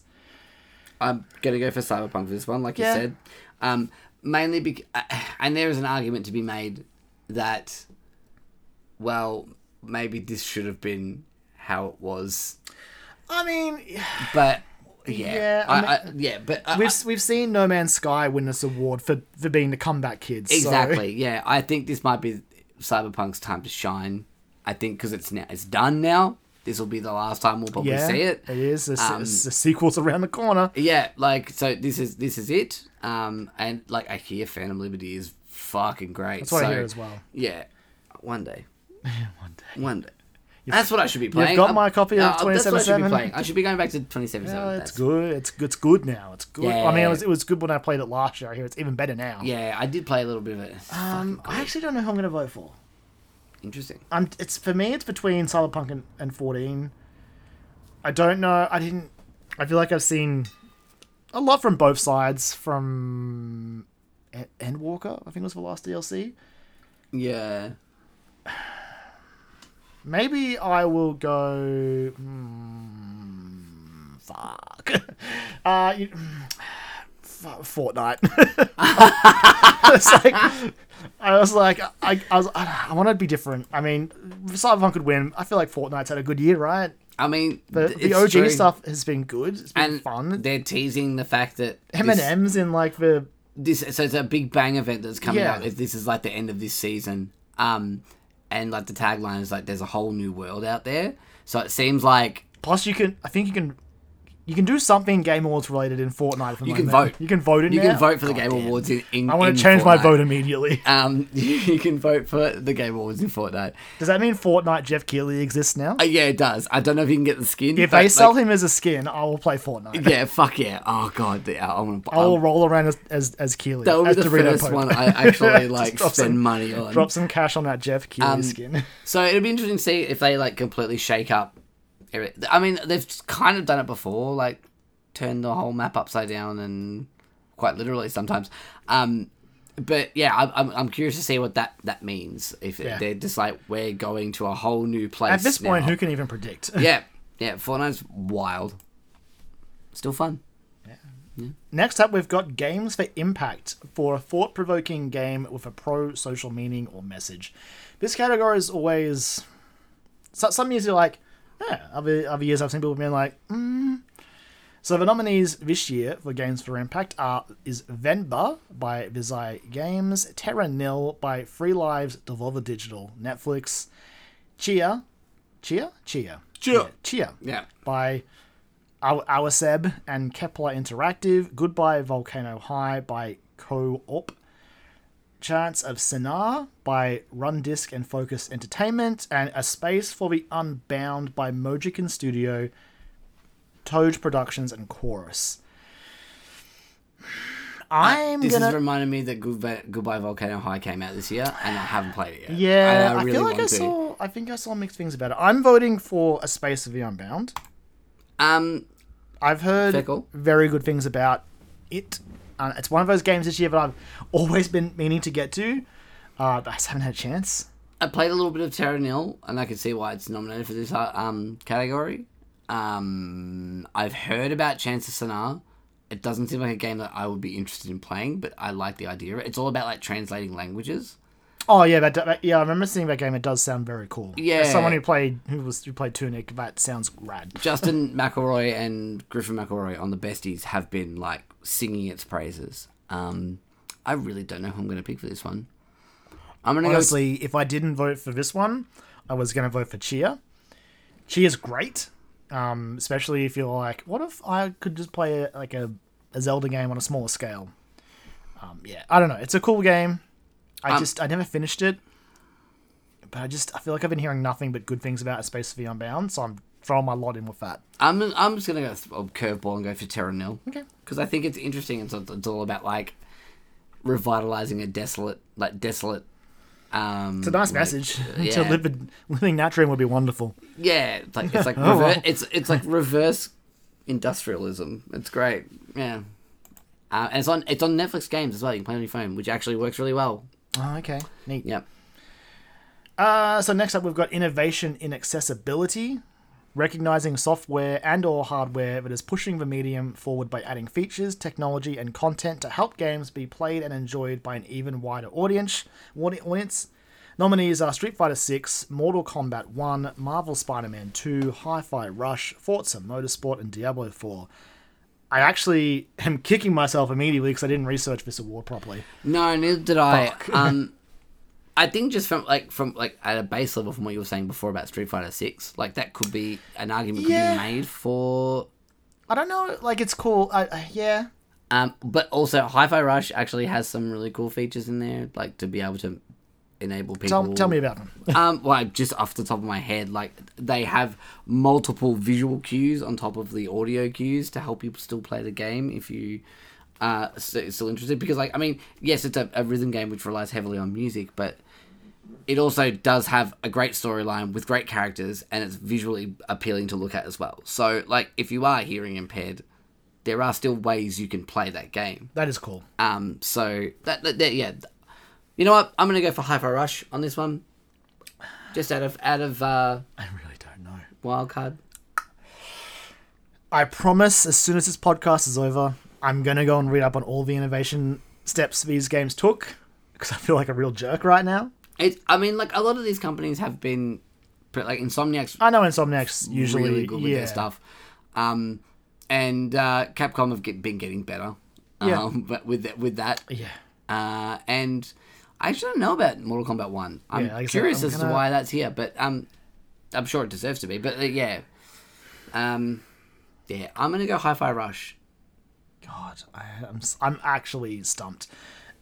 To avoid dragging the podcast out, I don't like blind voting for a category like this. I'm gonna vote for Spider-Man 2, but I pledge to go and read up about all the innovation options these games have added, because last year it was a really cool thing to read about, so I'm absolutely kicking myself for not doing it this year. The other thing that you could say to as to why Spider-Man 2 is in there is that, like, I mean, like, American Sign Language is represented all throughout that game, and it's all authentic to the point where, like, so the voice actor for Miles actually learnt ASL. That's pretty cool. To do that, and I saw some people just being like, "Oh, a voice actor learnt ASL for a video game," and everyone in the comments was like, "They do the mocap, you fuckhead." Yeah, like games, especially games like that, like they're not just the VAs anymore. It was great because like nearly everyone in the comments was just like, "You're a fuckhead." Like their voice, they are the actor that portrays that exactly. character. Yeah, like, come on now. Come on now. And I think it also had like a ASL interpreter that you could have in the bottom of the corner, which I know that Forza Horizon 5 and 4, I believe, did that as well. That might be why Motorsport's up here as well. I would say that's probably why it's there, because I think it's probably back. But I'm gonna research all this. Because I feel like a jackass. Yep. But I don't know. I think it's a great category. Yep, it's fucking awesome. Next up, oh boy. Oh, boy. We have got Best Performance, which... Yeah, okay. So, awarded to an individual for voice-over acting, motion, and or performance capture. The nominees are Yuri Lowenthal, Marvel Spider-Man 2, Neil Newbon for Baldur's Gate 3, Melanie LeBird for Alan Wake 2, Idris Elba for Cyberpunk 2077 Phantom Liberty, Cameron Monaghan for Star Wars Jedi Survivor, and Ben Starr for Final Fantasy 16. It's a good lineup. Charlie, you go first, because I mean, my vote's locked and loaded, and I may even write if it doesn't go the way I want it to go. But, I'm going for Yuri Lowenthal because I think he just consistently, he is a fantastic Peter Parker, and like with the events that transpire in Spider-Man 2, he gets a real chance to sort of play around in the space, I guess, for lack of a better he better definitely words. made the emo black suit Peter Parker in a way where I was like, oh, Yep. okay, Yep. all Yeah. right. Yeah. It was almost like it. Even if I'm just like, hey, it's Suzaku Kurugi. Yeah. It's like, Yeah. it's Suzaku. I love, And that's also- man, I go Geass, huh? That's also why I'm voting for it, because it was really cool to hear him use that voice again. I do hear amazing things about Idris Elba in Cyberpunk, though. I hear he's fucking great in that, which is always nice to hear when... Right. This award is gonna have to go to Neil Newbon. Come on now. His performance as a... So if you'd asked me this 6 months ago, Ben Starr would have been my vote. Ben Starr, Clive carries FF16. I don't have any real grudges against Final Fantasy 16, but I definitely came out the other side of it being like, oh, look, it was pretty good. And which is a far cry from where I was after I played that opening hour demo. I was like, God, I need this game. Shoot it straight into my veins. I need it immediately. Yep. Ben Starr is awesome. He's great. He was incredible as Clive. But, I mean, I almost... If you'd asked me this week who should be nominated for this category, this would just be like every person from Baldur's Gate 3, because the performances in that game are so good. But I guess if you've got to pick one, Neil as Asterion is so good. And I can't... I wish I could recommend dialogue for you to go and watch, but if you haven't played the game, it'd give away so much stuff. But his performance is incredible. And, like... You could, if you look at, he's like, when he talks about how this role changed his life, it's just like, come on, give it to this man. He's so good. Yeah, that's fair. I mean, like, yeah, I can't speak to it, so that's why I I'm know, like, yeah. But I honestly could see this going to Ben Starr. I think he won at one of the other ones, and I was like, that's fine. Ben Starr, he's incredible. Ben Starr, Yep. He is the coolest dude. He's having a good year. He's having a good year, and every time I see him in a video or on a podcast, like when he went to LA and was hanging out with the Allies playing the 16 demo, I'm like, I love you, dude. You're cool. He went and hung out with Kind of Funny as well. Did like Games Daily with him a couple of days. Like, yeah, that's great. Just watching him and like Brad geek out over Final Fantasy was so satisfying. 'Cause he's great, and again, he's incredible as Clive. And, like, they're all great. Like, Yuri, as you said, as Peter Parker is incredible. Mm-hmm. Cameron Monaghan, even if I didn't really like Jedi Survivor that much, he was great as Cal in that game. Cal's a great character because of him. Like, it's... Idris Elba. Like, I don't even need to play Phantom Liberty to know that Idris Elba is amazing in that game. I haven't watched it yet. But they cast him as Knuckles. Yeah, Echidna. I've seen bits of it. I'm just like... He's fucking awesome. He is. He's great as Knuckles. I'm like, this man can't...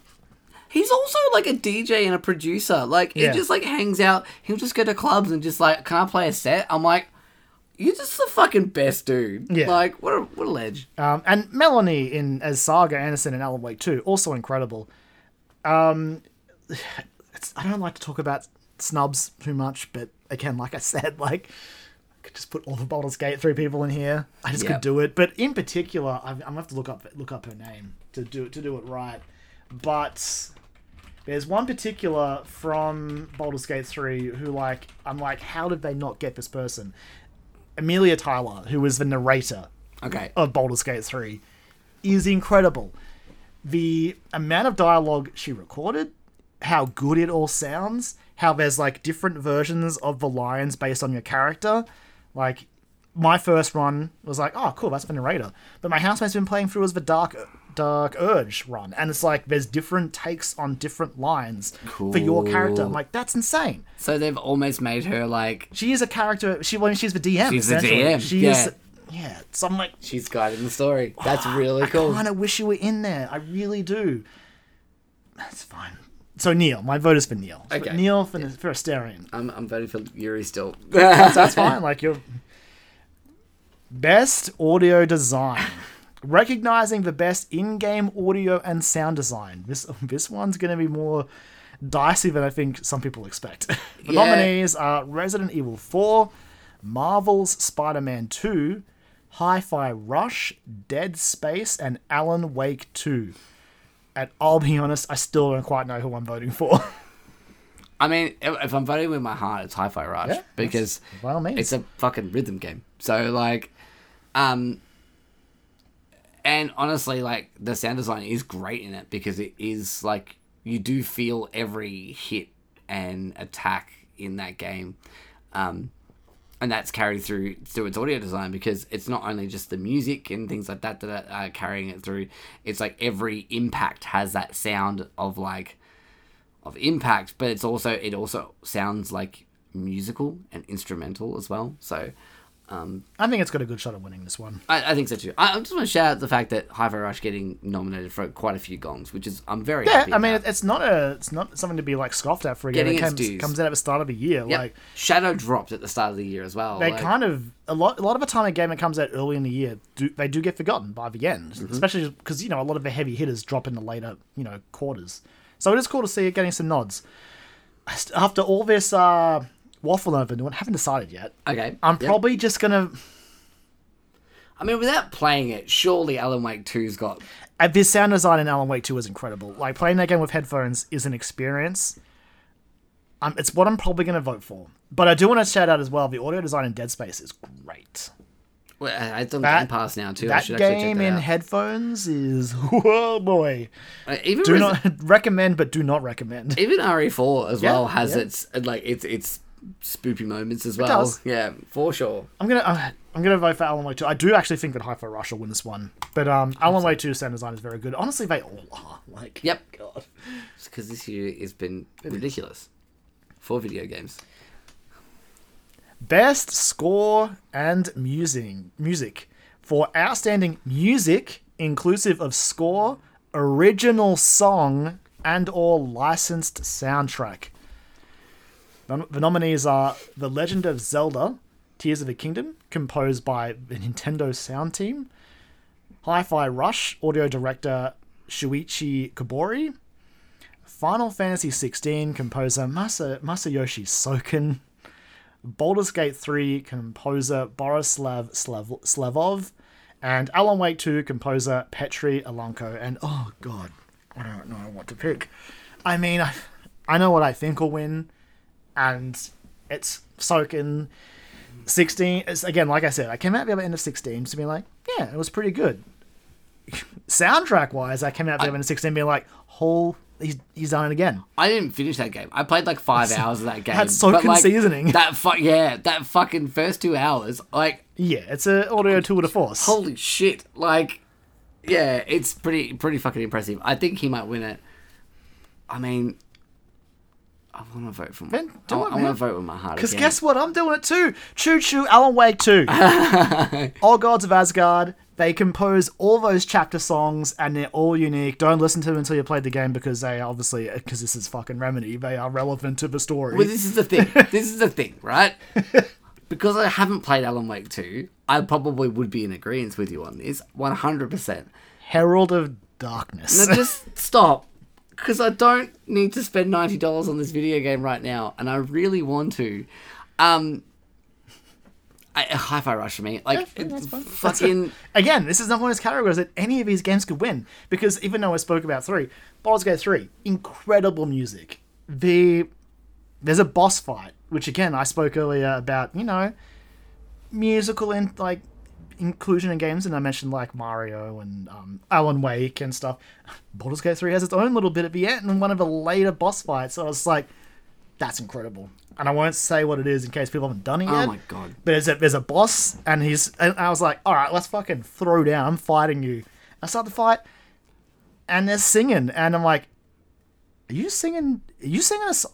I love this game. Yeah, right. I guess I said earlier in the show, I'll be happy when it's over, but I'd be lying if I said I didn't fucking love every second of it, even if I seem like I'm mad at it sometimes.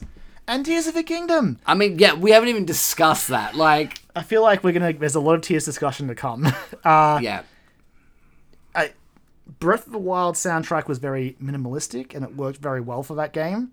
And I know I have seen some people who sort of lament that this one sort of did more musically, and I hear you, but I would be lying if I said I wasn't like fist pumping at the end of that closing segments in Tears of the Kingdom. Or like, if I didn't still have their new take on the Dragon Roost Island theme from the Colgera boss fight stuck in my damn head every second of the day. Or even like from the trailers that carried it into the game, like Ganondorf's like that discordant. We're gonna hear that fucking Tears of the Kingdom theme from the trailers with the fucking jazz and everything in that Game of the Year orchestra. It's gonna happen. That guy's gonna be a social media sensation for like a solid week. Whoever's on that instrument. Oh my god, yes. I just want to quickly like give Hi-Fi Rush its flowers as well, because I know I've done this for every category it's been nominated for, but so it is a rhythm game. It is a rhythm game. And not only did they have like fucking dope licensed songs, the first licensed song in the game is Lonely Boy by the Black Keys, and it's fucking great. Like, it starts, you hear that guitar riff, you're like, oh, this is gonna be a fun game. And then like the first boss fight you do is to like 1 Million by 9 Inch Nails. And there's 2 fucking 9 Inch Nails songs in this game. It introduced me to a song called Whirring by The Joy Formidable, which is one of my like favorite, like if I need like a pick-me-up uplifting songs now, because it reminds me of the part of the game that it plays in. But we live in an age of streaming, so we also obviously need streaming-friendly versions. And the score itself is really great, so when you're just going through levels, it's like all just like fun and rock, but it's all influenced. Each stage and each, as you're leading up to a boss fight, is like influenced by different styles of music. So that's why I love Alan Wake 2. Yeah, look. Remedy's just like, I haven't played Alan Wake 2 yet. Remedy's like, what if we just like work with these artists and make the music with them so it's not technically licensed. We just made new music with these artists. Look. Yeah, Sam like wrote the lyrics for some of his stuff. Actually, so this is what I was going to get to. Yeah. So they obviously have to have stream-friendly versions of it. Yeah. So they've written songs with their like in-house band, which I can't remember what they're called. It's cool. Like Neon Triangles or something like that. I love that. But it's their in-house band, and they sound very similar to the song, the license track they've done.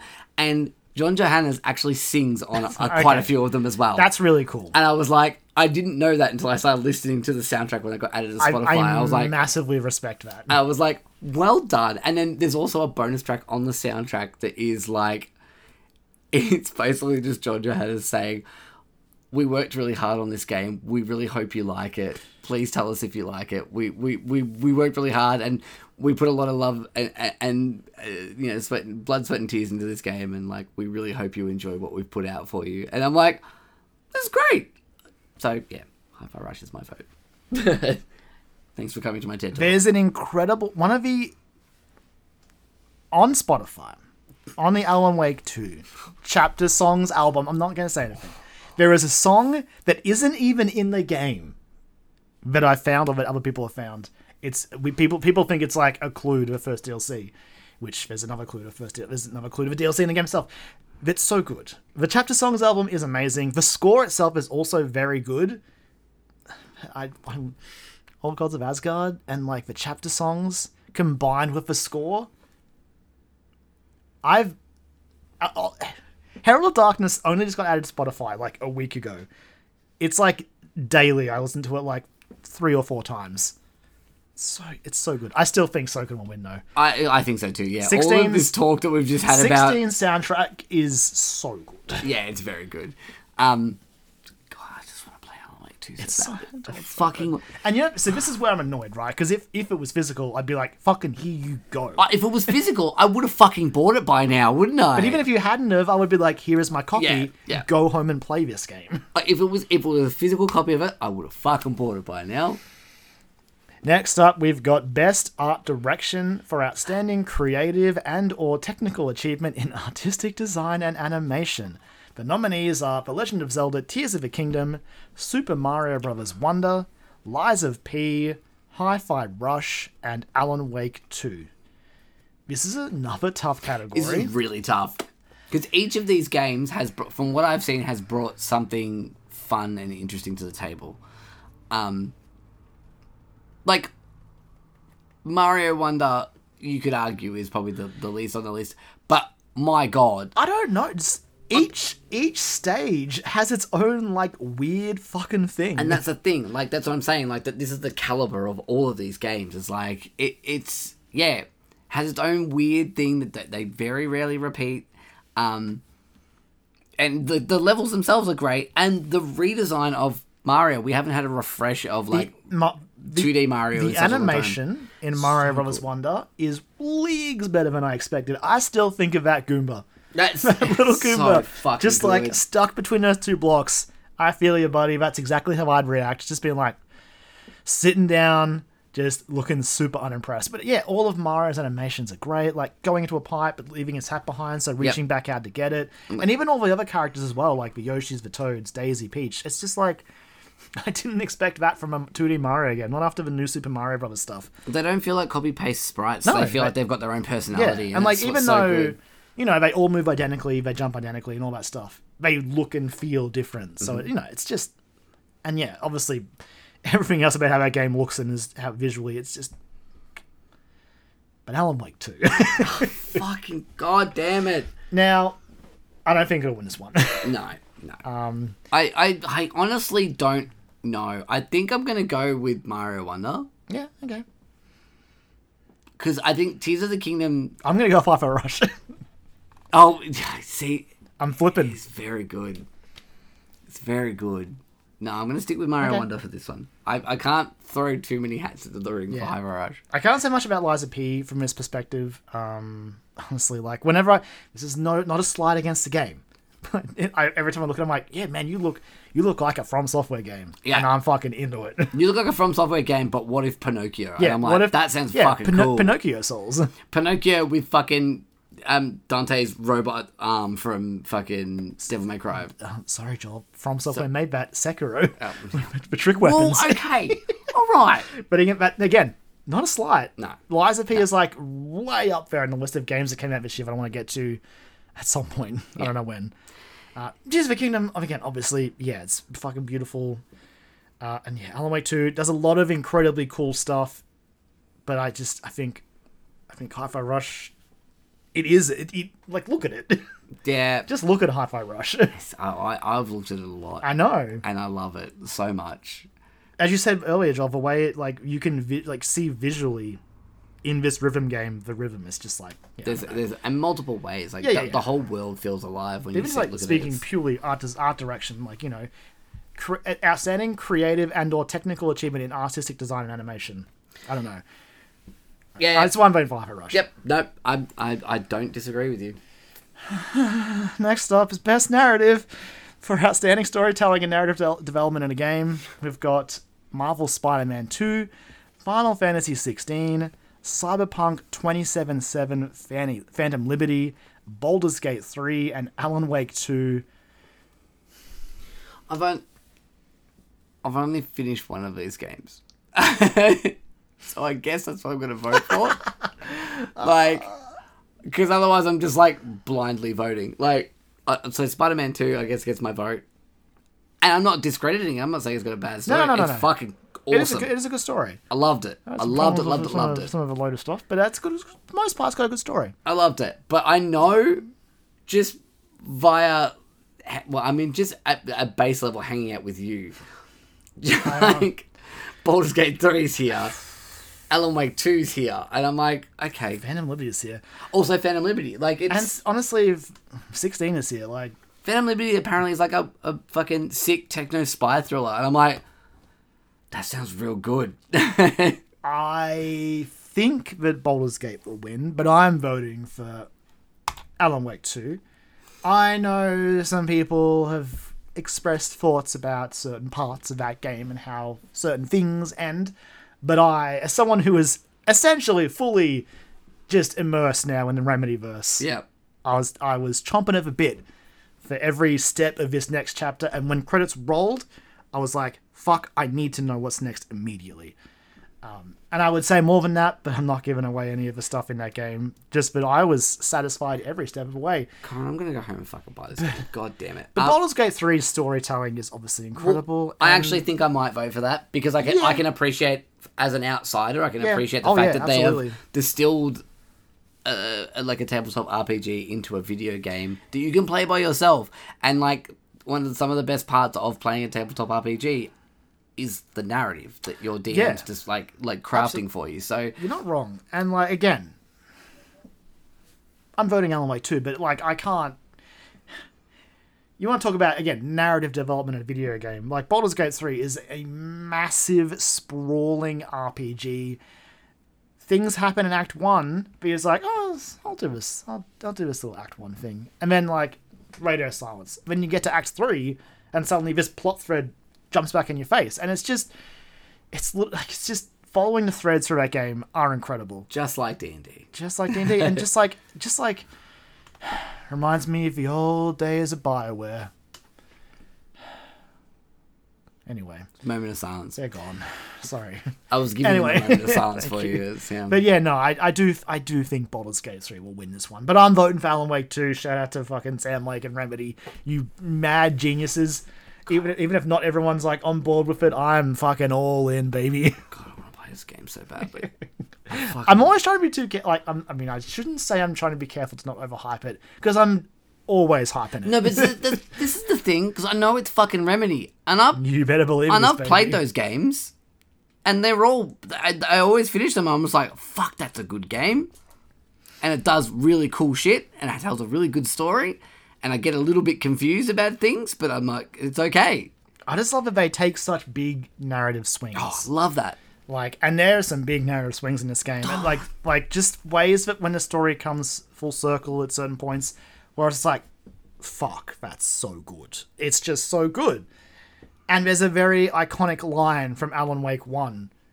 They give you a new version of it in this one, and you're just like, that's so good. I'm at this point for Alan Wake 2, right? I'm waiting for the DLC, but I'm also just waiting for that New Game Plus to drop so I can like play the whole game again. I'm like, let's go, I'm ready. I'm ready to do it again. But I've like, obviously they're talking up how this New Game Plus will have new narrative stuff, so I'm waiting for that. But yeah, I just love Alan Wake 2's story so much. I want to play it. We'll move on so we don't linger too long. That's okay. But No, we're going to fucking talk about it again. Best Game Direction. Awarded for outstanding creative vision and innovation in game direction and design. The nominees are The Legend of Zelda: Tears of the Kingdom, Super Mario Bros. Wonder, Mario? I'm thinking of Mario still. Marvel Spider-Man 2, Baldur's Gate 3, and Alan Wake 2. I am voting for Alan Wake 2. I'm going to vote for Alan Wake 2 as well. Because I know it's Remedy and they do fucking weird shit that always pays off. So, like, yeah, Sam Lake does weird shit that pays off in awesome ways and have been some of my favourite moments in video games. So, Alan Wake 2. Like I talked about like the big swings they take with their storytelling, and yeah, that's why I'm voting for it here. In general, there's a lot of cool stuff. Like at creative vision and innovation in game direction and design. Some of the cool shit that happens in Alan Wake 2 is just great. There's a lot of cool ways that you interact with the world with certain characters, or even just like how they take simple things like following the narrative and like making it a part of a character's like identity. It's just, I love Alan Wake 2, obviously, and I think it will. I don't think it's going to win the big one, which we'll get to in a second. But I truly hope it wins this one. But again, like Tears of the Kingdom. I think Tears of the Kingdom is I just think it could take it. The fact that they gave you a fucking wild sandbox. Nintendo were just like, here's some cool toys. Go play with it. Also, here's a fucking sick story to go with it as well. Here's like Fisher-Price Lego. Yeah, basically. It's just like... What can you build? Just, oh, God, stop. Yeah, no, please. The poor Koroks. But, like, yeah, they gave everyone a sandbox to play around in, but they also went, but also over here has, like, some of my favourite video game moments from the year. Like, a lot of them, and one of my favourite endings to a video game ever. Like, specifically for, like, the Zelda franchise as well. I was all in on that ending. Yeah, like, oh, God, it's so good. Yeah. God, it's so good. I'm just really good. Back on it now. But again, that's not to discount the other ones as well. No, of course not. Everyone could win this. For all my lot in with Alan Wake 2. Do it for Sam. Yeah, no. That coffee drinking madman. Yeah, I'm voting for Alan Wake 2 as well. So we arrive at Game of the Year. A category that there's been a lot of discussion about the amount of nominees. We have 6. It's always been 6, but maybe it should be 10? I don't know. There's so... And I think that discussion has been especially prevalent this year because of the sheer volume of good games. The Game of the Year, recognizing a game that delivers the absolute best experience across all creative and technical fields. The nominees are The Legend of Zelda Tears of the Kingdom by Nintendo EPD and Nintendo, Super Mario Bros. Wonder by Nintendo EPD and Nintendo, Resident Evil 4 by Capcom, Marvel's Spider-Man 2 by Insomniac Games and Sony Interactive Entertainment, Baldur's Gate 3 by Larian Studios, and Alan Wake 2 by Remedy Entertainment and Epic Games Publishing.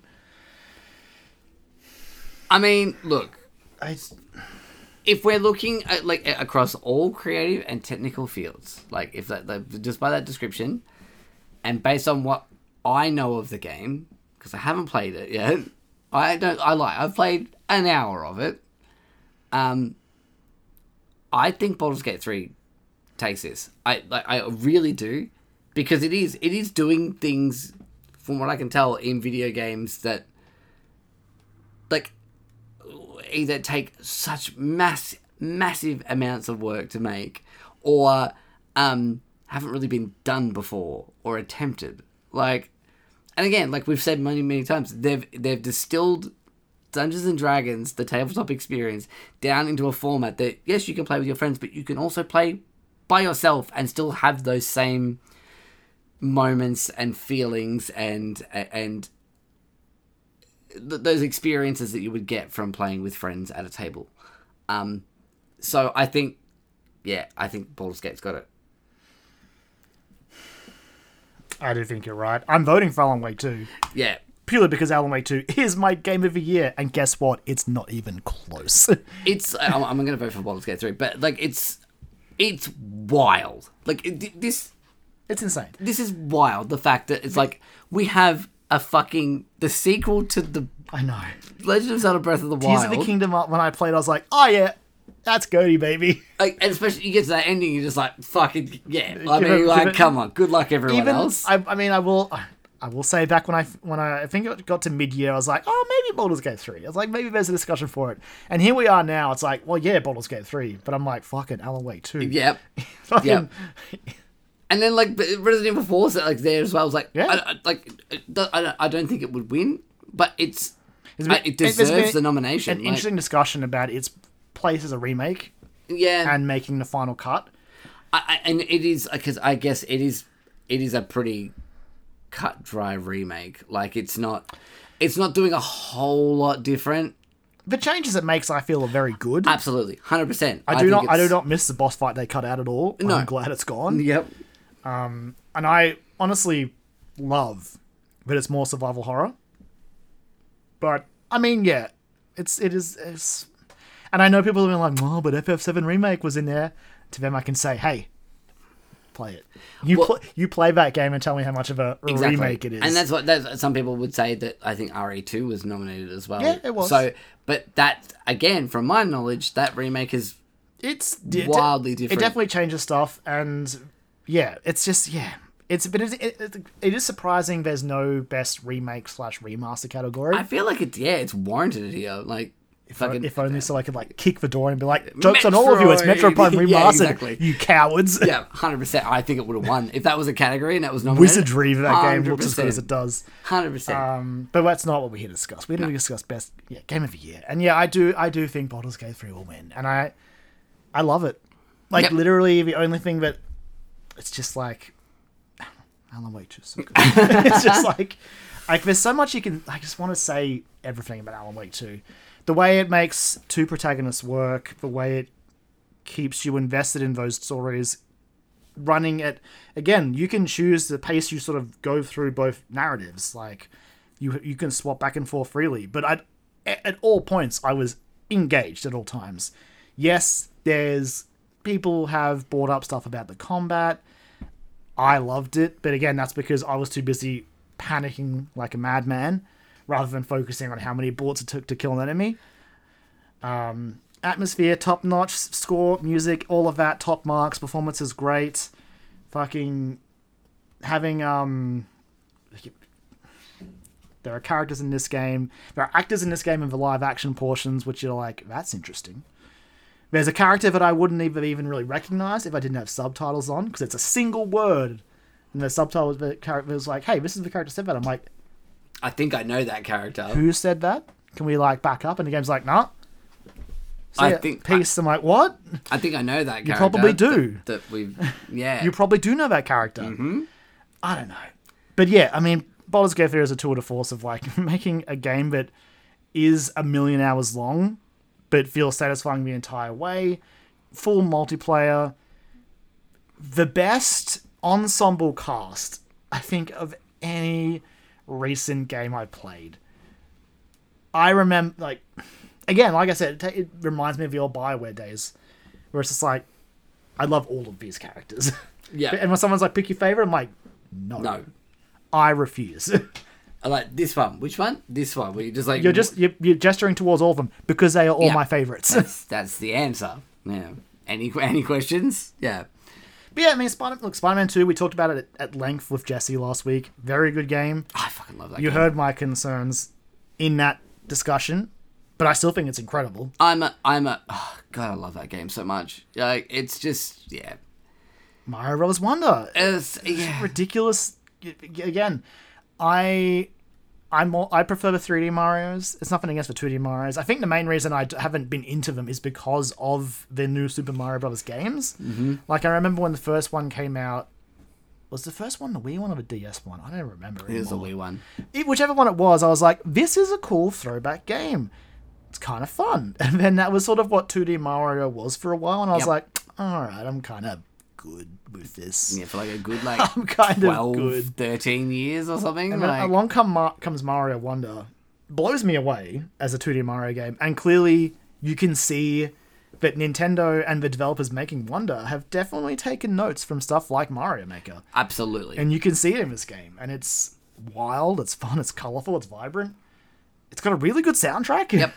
It's, yeah. And Tears. Like, Tears of the Kingdom. We did a fucking whole episode on that too. Like, I don't know what else I could really say about Tears of the Kingdom at this point. It's so good. I loved it from start to finish. It's a game that is set largely in the same Hyrule, which any other game I'd be like, alright guys, I mean, it's getting a bit cute, aren't we?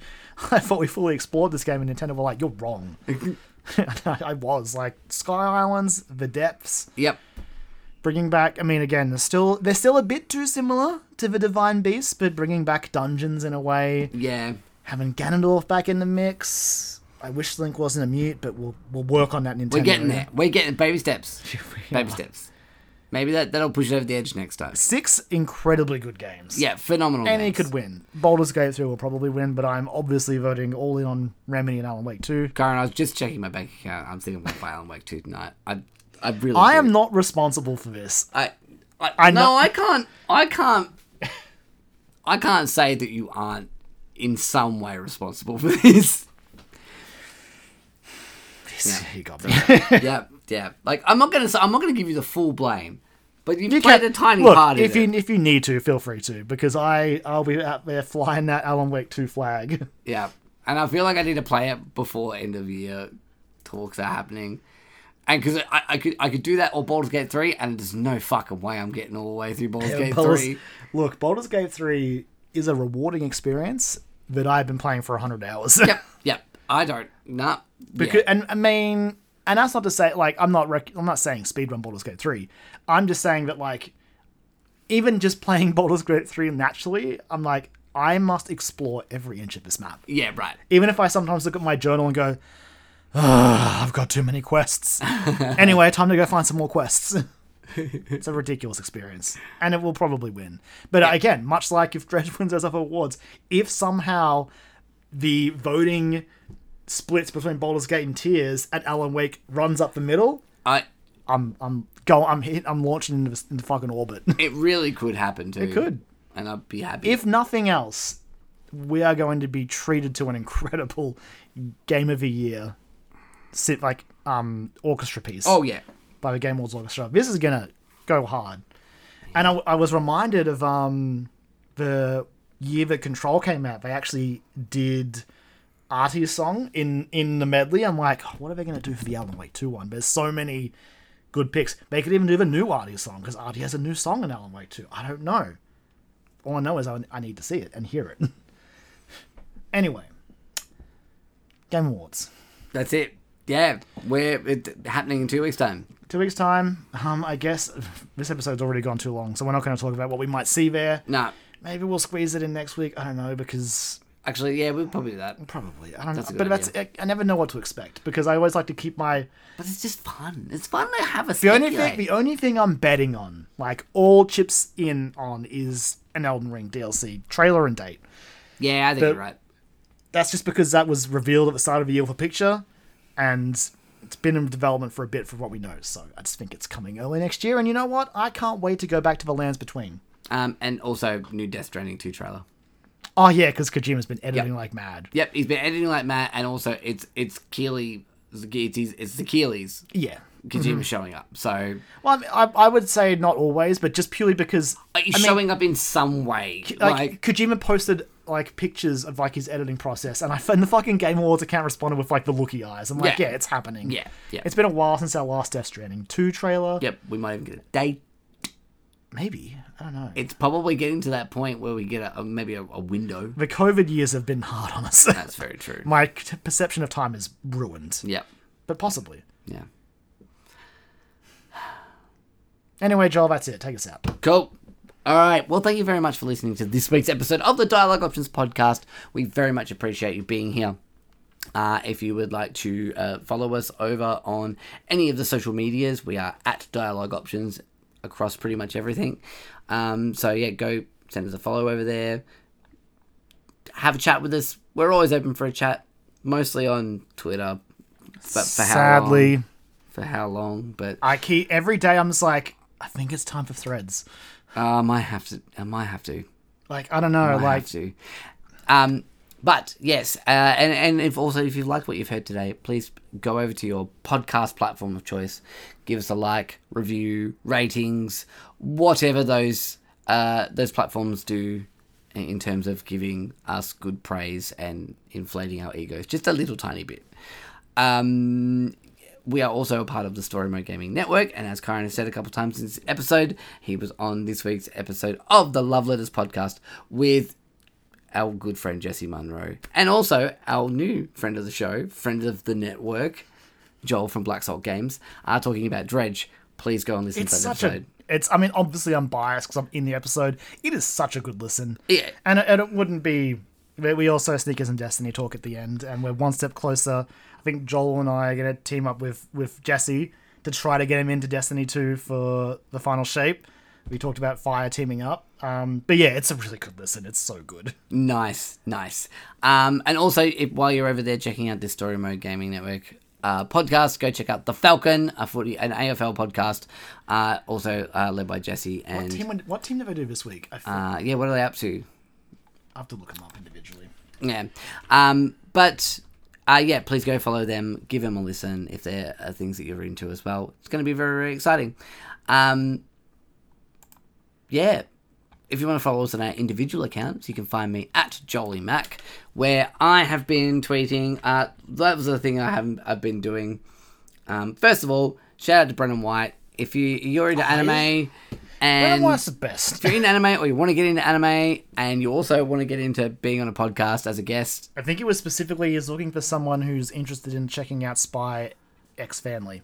That's me. I should hit him up. It's really good. I should hit him up, actually. That's me. I saw the thread and I was like, I've already watched the entire first season. Otherwise, yeah. I haven't, and I really want to. It's really good. Yeah.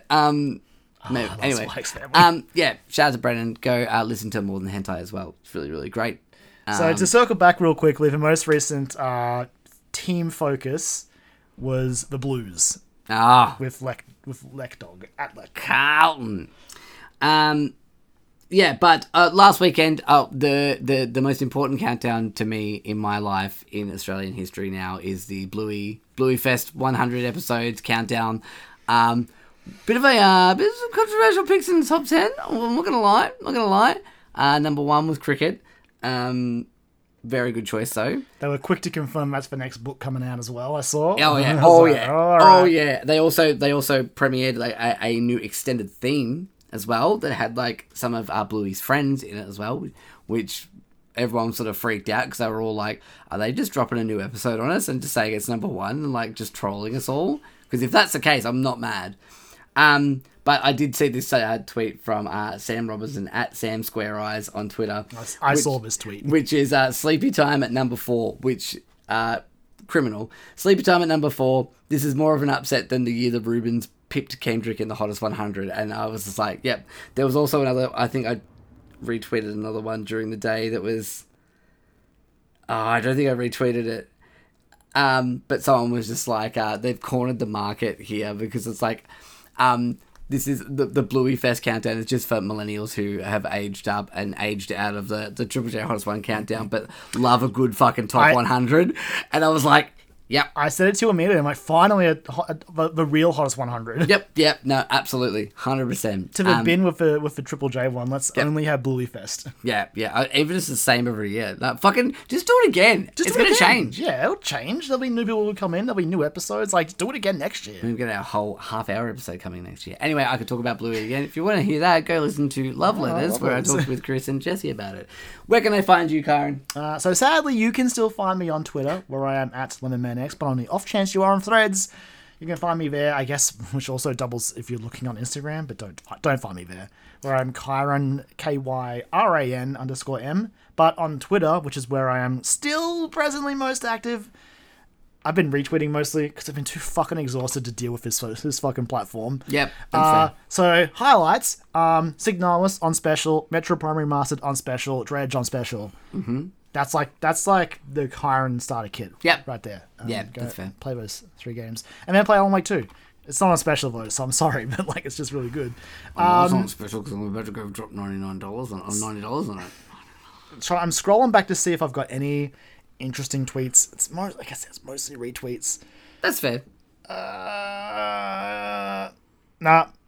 Just go follow the people that I retweeted. They're probably more interesting.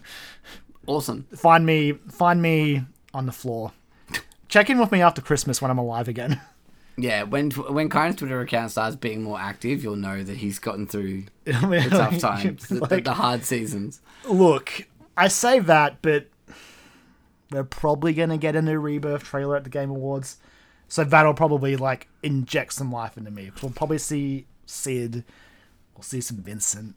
So 2 weeks. 2 weeks, I'll probably be back. Fair enough. Posting nothing, but just, like, Rebirth gifts. Yeah. So look forward to that. And we look forward to seeing you next time when we drop another episode into your lovely ear holes. So thank you once again. Until next time, go play some fucking amazing games. I gave you 3. They're on special. This year has given us a gazillion. It has given us a gazillion. So, go play some games. Have some fun. We'll see you then. Bye!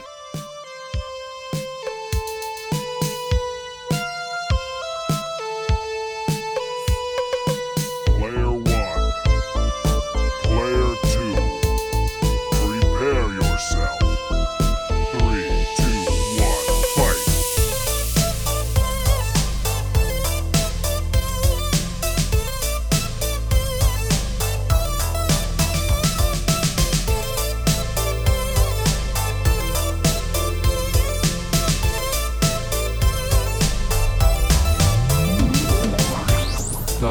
Options Podcast.